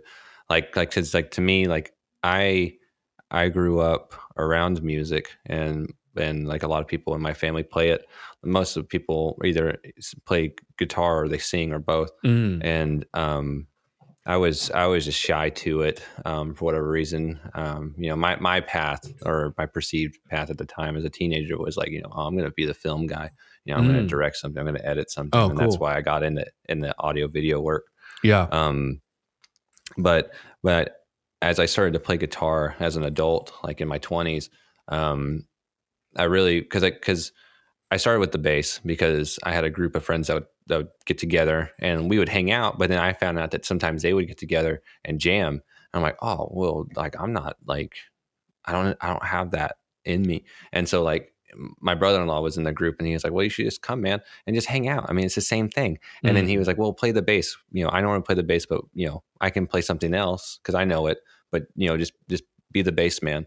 And so my earnest roots of like actually attempting to be a musician really came from me trying to find whatever like naturally was coming out of me, and I lean on my ego obviously because I didn't have knowledge, but now that I've been practicing for years and years, I don't learn a song so I can understand how Dan Arbach thought and understand like how someone did something or maybe to achieve a tone. I'll be obsessed with that. But really, when I learn their song, it's nice. There's something about it that brought me to it, and I appreciate it. I honor it. But my nature and why I'm really using it or how I'm using it is just to learn how they connected the notes that I'm familiar with and what clever little things that they do. It's not necessarily like what the song is and I'm defending it constantly. And, I am not up to jam. It's like, no. If anything, when I learn a song, it's to jam better. It's not, I'm not jamming to eventually learn a song. And so it's this little cross-wired thing that's in me that prevents me from, and I've gotten better. I've been with this group for this last year that they do a lot of covers and stuff. And so it's got me much more in that practice mode of like executing an exact, product rather than like, well, come just be expressive and just have an awareness of what you're doing and just make sure it's even and respectful of whatever the other people are doing. And I think what that is just, you're just expressive and you can have a medium and it doesn't matter. You just need to learn the dynamics of it and you can execute. Cause I'm the same way. I mean, I play everything, and that's probably why you're in the position you are right now. Cause if you're a musician, you might have, really defended that you are a trumpeter or that 100%. You are a guitarist, but there's something about peeling out those specifics and you only being obsessed with the general stuff. And you just have a better, digestion on what to do and how to take things on and how to complicate them further. And then whenever you are trying to channel one thing, you're better because you understand how it's already going to work with something else. It's like when I was a bass man, I moved to drums. And and next after that, and then electric guitar. And then I've been trying to learn piano last year. Oh, cool. But the drum going that direction made me a significantly stronger guitarist by the time I became a guitarist 100%. because the rhythmic section, I understood it. I understood how to respect it, where it was going, how to talk to them, what they would want to hear from me. I wasn't some dude just showing up and like, you keep up with me. It's like, no, dude, you don't understand. You're keeping up with them. Like, they are the time. Like, you need to respect them. And like, or there's so many other dynamics involved, but yes, just it was just different. But if I was just, relying on my guitarist persona, it's like, I don't feel like I would be good stuck in a box like that, not just because I think like I would evolve into some sour person, but I just, for some reason, I just think I'm more fluid than that, and I can feel more volume.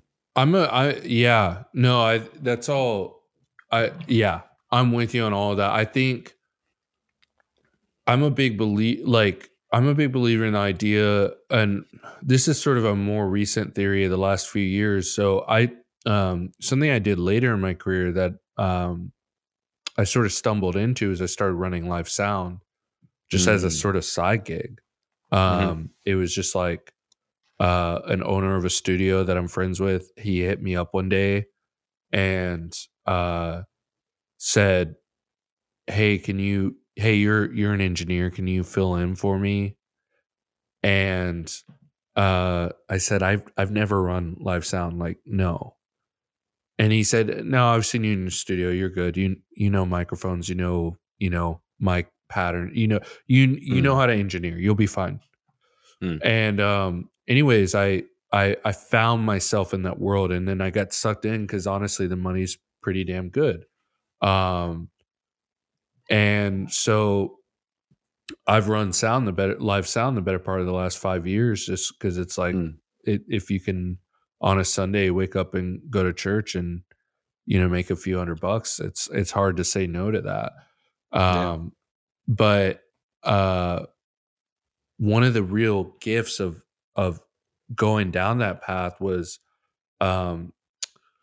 especially if you run live sound at a church, in a lot of cases, those are really talented professional musicians that if the church has the budget, they're hiring these, so all of a sudden I found myself getting to interact with world-class jazz musicians, some of the best drummers I've ever seen, pianists that'll just blow your mind, that just have an encyclopedia of music theory knowledge and just can shred all day. They can just sit there and play jazz for hours. And interacting with all those different musicians, it really showed me the distinction between someone who's more on the sort of composery artist side and someone who is a musician. And it's to say there's not one better than the other. If anything, I would probably have a little more respect for the musician because of the degree of over the top discipline it takes to be great at an instrument. Certainly discipline that I don't have. And but all that to say that two very, very different people, like those types of musicians, most of them struggle to write a decent song.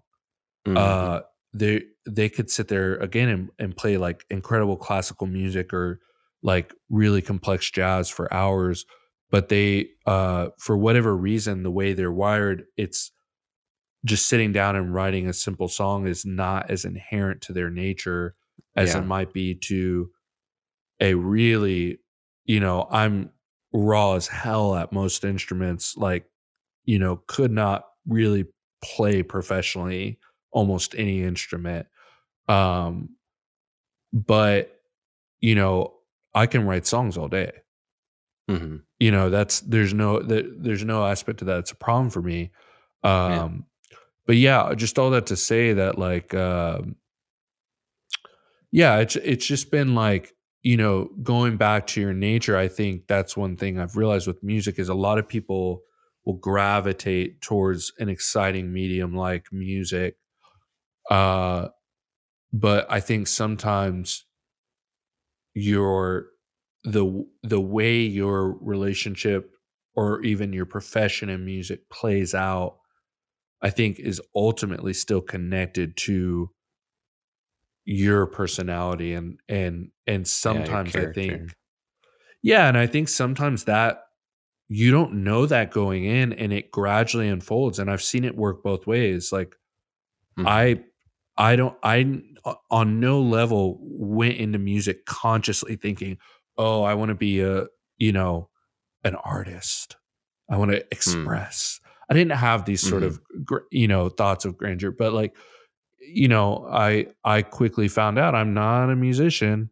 I'm not going to sit there and practice scales all day. That's not, that Yeah. was never going to be my path to success within music. Well, that's like a good friend of mine said, a real musician really defines the definition of insanity, because the definition of insanity is doing the same thing over and over again, Yeah. expecting something different. Yeah. And that's what a real musician does for like Yes. 8 hours a day before they perform. It's the same thing over and over and over again.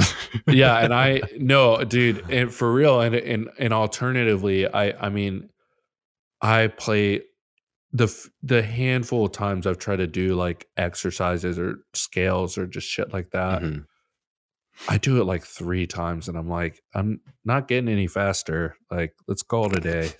And I end up writing a song instead. Yeah. Yeah. It's everybody's a little different. Some people might get so hung up on tone and just obsessed Mhm. with that, while someone else is just focused on timing and making sure that's really dynamic and like, interesting, while someone else like, it just doesn't sound good. There's just so many things that you could get hung up on. But the more you're willing to, I don't know, I don't know. It's just everybody's playing by different rules, and everyone's living their own little, reality on what what the world is like, but also what music is, and Yeah. and how to come to it and how to find it, when it's yours. Because it's like with me, it's like, I mean, like I said, I'm a jam person, so like I find a lot of my little stuff, like, yeah, like I have my little musician things where like I'm a semi disciplined person where like I'll make a point to practice like a certain amount all week, like on Mhm. my guitar, like running through a mode or a scale or something. Yeah. Because when I jam, I realize like I feel more magical, and obviously I'm just more limber and ready to go. Mm. But when I'm doing that really consistently, and I'm in a season where like I am staying disciplined like that, and then I go to like a jam and I come up with something, because I'm always recording it. Like we have this spot out in Midlothian, where I have like everything's mic'd up. I've got it all rigged up. Oh, cool. And so like I capture everything, and it's Wow. mine, and like, and I Yeah. tell them like, if you have something that you like that you came up with or whatever, let me know and I'll isolate it or mix Hell it for yeah. you, whatever. And so like when we're out there, to me it's a gym. That's what it is for me, to get Yeah. out there and like what you just said, like free form jazz. Like, man, I have like so many like little things where it's like me just going for like 18 minutes, just like it's just me, a drummer, and a bassist, and like they hold down like a beat, and I tell them like, I don't know, a certain measure counter. I just tell them to watch me for the changes, and then we'll just go. I'm just improvising for like 18 minutes. So I'm like, whew, all right, that felt great, man. It's like there were at least a couple of things I really liked in there, and then I'll have to sift through it and find it, and then that'll eventually become something. I have so many of those, but Yeah. that's my nature in it. But I That's love it. cool. That just makes me feel like, yeah, I don't know. It makes me feel like I'm working out rather than like I'm trying to learn, something that's just knowledge to have. It feels like, no, this is an exercise. It's not Yeah. just practice. It is an exercise, and you need to exercise it outside of your, space and all that. Yeah. But That's yeah, cool. yeah, And it's just always magic. I'm a little jealous of that. I mean, don't get me wrong. I practice my instruments when I need to, but I mean, the other day I got asked to jam with some buddies, and they'd initially reeled me in, but with me playing drums, which I am actually pretty disciplined with drums, but drums is its own thing. Drums is fun. The other instruments aren't as fun, but I can sit down on any day of the week and play drums for 90 minutes, and I will always have a blast doing that. That's not discipline. That's just fun. But so they'd reel me into that, but then there was like a few points when we were jamming. It was like a 4-hour jam, and there's like multiple Mm, points where someone would say, "Oh, I want to play drums. Like, why don't you take my guitar?" sure. You know, and so I ended up playing every instrument during the jam, and especially when I was not on drums, oh my god, it was so embarrassing. But I was realizing as we were jamming the degree to which I don't practice, I don't do any of those things, because I think as I was holding a guitar, I was like, "Oh, I've played guitar twice in the last year." And it was like the 2 gigs I had that were guitar heavy, where I Mm, needed mhm. to track some guitars. Right, yeah. You know what I mean? Like But a very it specific thing, yeah. yeah, but unfortunately, that's kind of where I've gotten with all my instruments other than drums, is like I pick them up as a means to an end. I do not pick them Yeah, up for their own joy.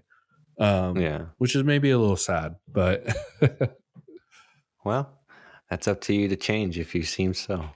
I won't. I refuse to. But you know what? I would just I'll just say one thing of encouragement. I'll just say if you know there's a lane that you favor, then own it. Yeah. Just maybe give that a little bit more love, and I don't know, love on yourself by learning a little bit more, or doing something to make sure that you love yourself by having the confidence in yourself. Not just by like I can do that, but like because that's what the terms I Yeah. had to come to like in myself is thinking like I would really appreciate to be better at this. I know it's not going to be me in like a week or like me, but if I can do it in incremental little bitty bits, because like now it's been easier for me because I work from home starting like late last year, Yeah. and it's like it's been much more easier to usher in that kind of thought because it's like, oh, I don't have to drive 40 minutes to get here. I don't have to do this anymore. It's like I get these little spurts where like I can at least fit in like a 30-minute run through of this mode, Yeah. or at least covering this song. Like I said before, not because I want to learn the song or because I'm going to perform it, but just because I can understand where, their mind was in the, in the connecting the notes, or just the feel, like thinking like, if I'm playing this bluesy song and I love this one little like, slidey part, or like this little off time thing that they did. It's like I'll do that, but in a different note, just down here, make it my own or like whatever. But it's like that just feels good. But I think it's also I'm only geared that way nowadays because of the whole jam community aspect that I've kept myself locked into for at least the last 5 years or so. Yeah. Of just like going out and like there's no judging. You can go up there, you be way too loud, and I'll just tell you to tone it down and just don't get offended. That's the only thing in the rule about jamming.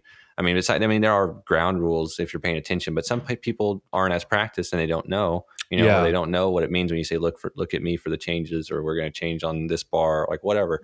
So there's going to be little slip ups, but it's just one of those things where like don't get mad, like don't get envious, like get Yeah. inspired and like just run after it. I don't know. Well, And like my thing is I just didn't want to look bad, so I just kept practicing. I will say this. I mean, to your point though, I'm actually realizing that I want to do that in the opposite direction. Like a Mm, lot of my meditations the last couple years has actually furthered me in the opposite direction, in the sense of I've actually further distanced myself from um the specifics of music, if that makes sense. mm, mhm, I've gotten to where like these days, like even when I'm working on a commercial gig these days, it's a lot more of a like standing outside of it all and going, yeah, I'll do a sad part here, and then I'll do a build up here, and then there'll be a little bass line here that'll kind of have a faster pace. But I'm actually like the more I've realized what actually interests me in music, which is more just artistic expression that happens to be expressed sonically, the more I've actually like I'm like I want to play guitar less. I want to touch the piano even less. Like I want to get further away from those things that are not Mm. actually what I consider myself good at. And those aren't the things that get me off. Like I don't if I rip on guitar, there's zero rush. There's rush, there's so much more of a rush if I find the right chord on my computer keyboard, Mm. or I've drawn the notes in, or whatever it might be. Like those are the things that really turn me on. So I'm actually like in my mind, the a lot of my ambition is to head even more that direction. And part of what I mean by that is I'd I'm a lot more interested in writing, I would say most years I probably write 100, songs. About half of those might be used commercially. Mm. Um, I want to write like 300 to 500 songs a year moving forward. I want to like Mm. move even more in that direction. And again, I even want my approach to that to be a lot less like, oh, let me write in this mode and like use that C minor 9 into the, whatever it might be. Mhm. I want to think a lot less like that and think a lot more like, yeah, let's do purple with red and like have this undertone, and really Mhm. sort of more ambiguously uh create. I don't know if that makes sense. Yeah, no, I know what you mean. It's like you've practiced it in such a method and over time that now you've just built it a comfort, not out of like out of this like not disingenuine, not fake comfort, but like you just got lucky, but like you understand the dynamics of what's expected and also what to feel for a certain Yes. project, and you've just executed it in enough to where Yes. I don't know. And everyone's a little bit different. Maybe in your mind, it's easy for you to catalog what those tones and themes and what that awakens, in your mind. It's like to Yeah. a painter. It's like you describe like a scene that you would want, and you might be thinking, talking to them about painting the sea, and of course you're like, oh, well, there's going to be a lot of blue in it. But then like a painter that's really experienced or whatever, they're going to go for the greens. They're going to go for these little off tones, and it's just I don't know. It's just different. You're thinking different because you found the details and other things, and Yes. and it's clicked. And then I don't know. You've probably just found a comfort level of profession where if you understand, I don't want to sound all like casual here. If you understand the vibe of whatever the project is, and Yeah. you understand how it'll, how to get there, you know, No, I it's mean, not. I'm not against that word at all. I think that's perfect. I like even the album I'm working on right now. A lot of the process of writing it has been the process of I write a thing and I go, "Oh, it's not quite the vibe." Mhm. And let's just shift it. Let's go back, you know, let's have a few writing sessions and let's just like tilt it a little more this way because I Yeah. want the song to feel like this. Yeah. Um and it's weird because there's a lot of ambiguity to that, but there's also a lot of simplicity to that. There's a lot of simplicity to just Mhm. go, a little bit darker, like, and just to keep it that simple instead of, but I don't know. In some ways, I think that speaks to both what my talent is and where my lack of talent is. There Mm. are a lot of other songwriters and musicians who can way more so in the conscious realm effectively communicate what they're trying to. I'm Sure. realizing that me at my best, that's not the way I operate.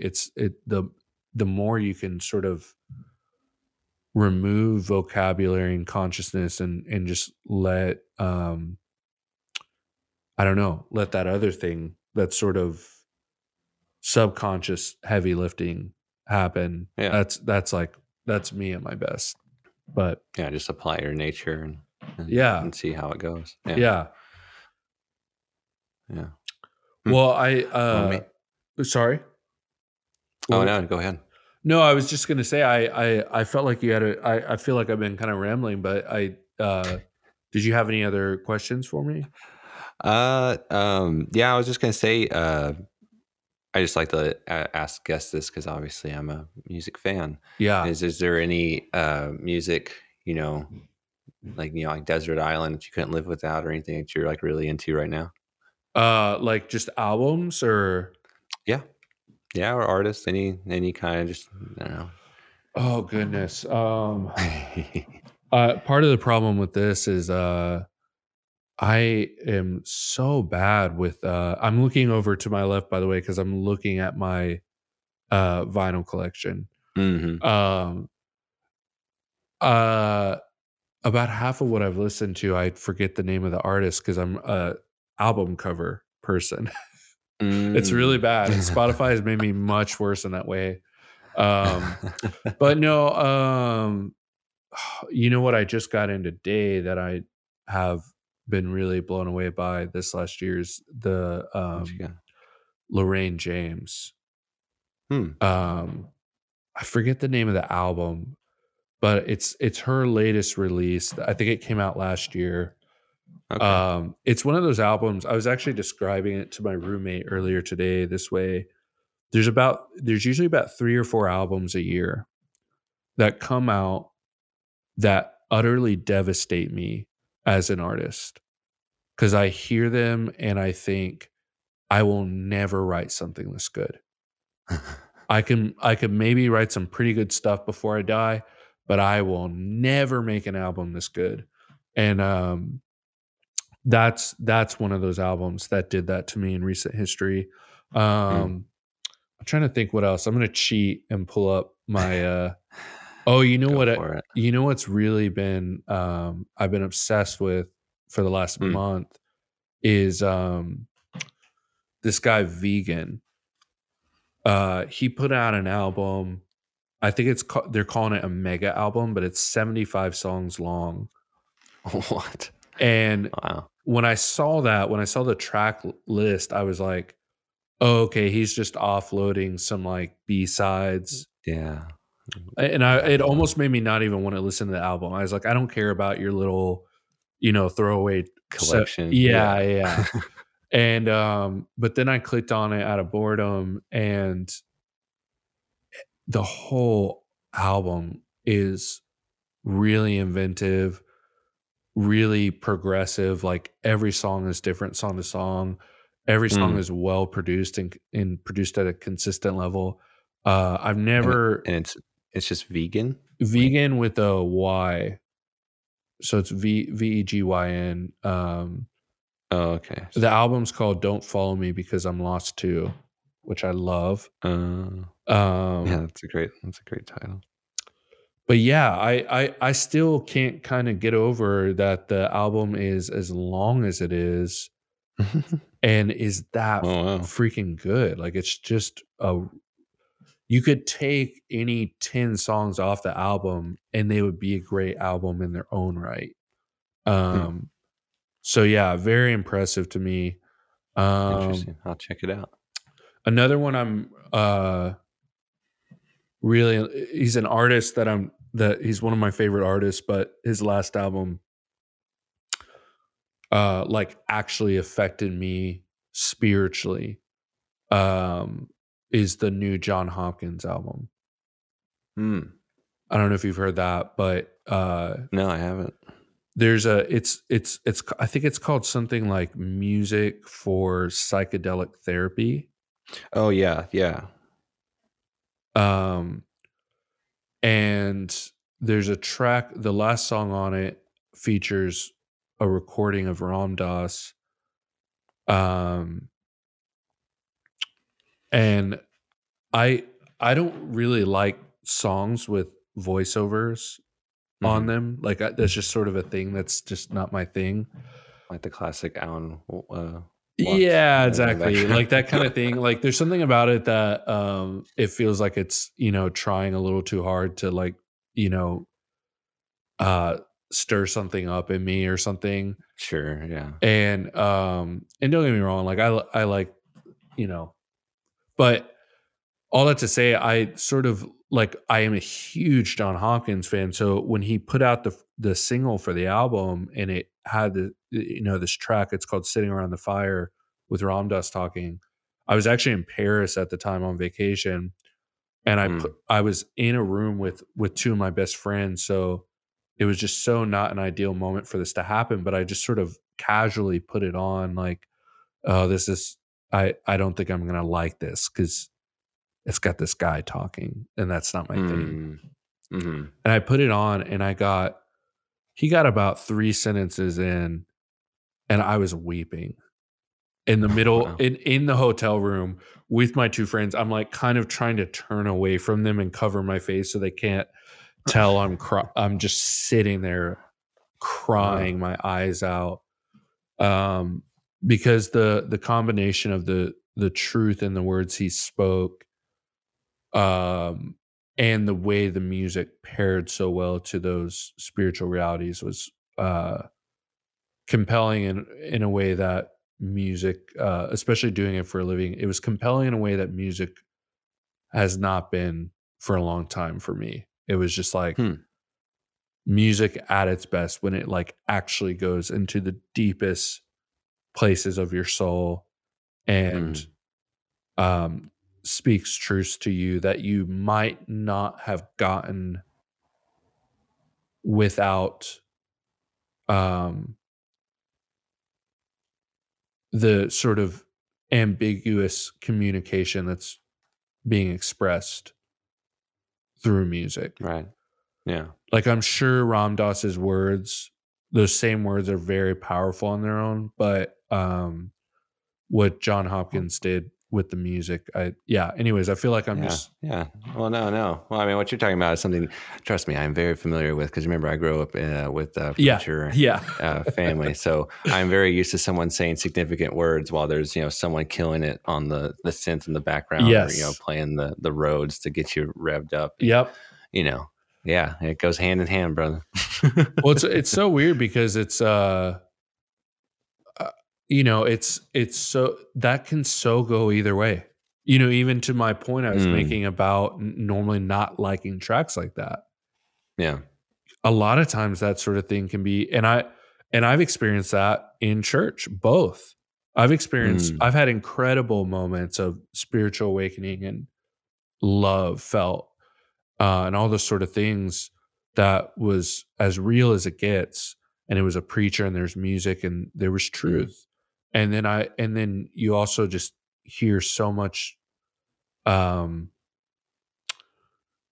and not, and again, not just, not, I'm not even just, I'm not connecting this to church necessarily. I'm saying connect it to all sorts of other things, mm, politics, philosophy, whatever anybody's trying to speak to you, but you put the wrong song over it, or there's like not quite the sincere enough, yeah. um, motive, and it's like the Hmm. cheesiest, like just biggest turn off in it. You know what I Yeah. mean? Oh, yeah. Yeah. Well, it's like when you get when I'm trying to think of a real scenario I've experienced when the associate pastor who always plays, his Roland, which is this great, piece of equipment and a Oh great yeah, tone, and he knows what he's doing. yeah, But then he's out on vacation, or he had to not show up, for some random thing, and then you get like the teenager that's the only person there that knows how to play the piano as well, and he brings his in, and so you get downgraded styling and downgraded equipment, yeah, and then you just got, you're just filling it in on doing your best. yeah, It's just like it's just not going to hit just because it's just different. I mean, literally, I mean, that is your position. We've yeah, been talking about yeah. is pairing. If you don't pair the content with, well, the foreground content, right? If Hmm. you don't pair that with the background, then you have no depth. Yes, Where are you?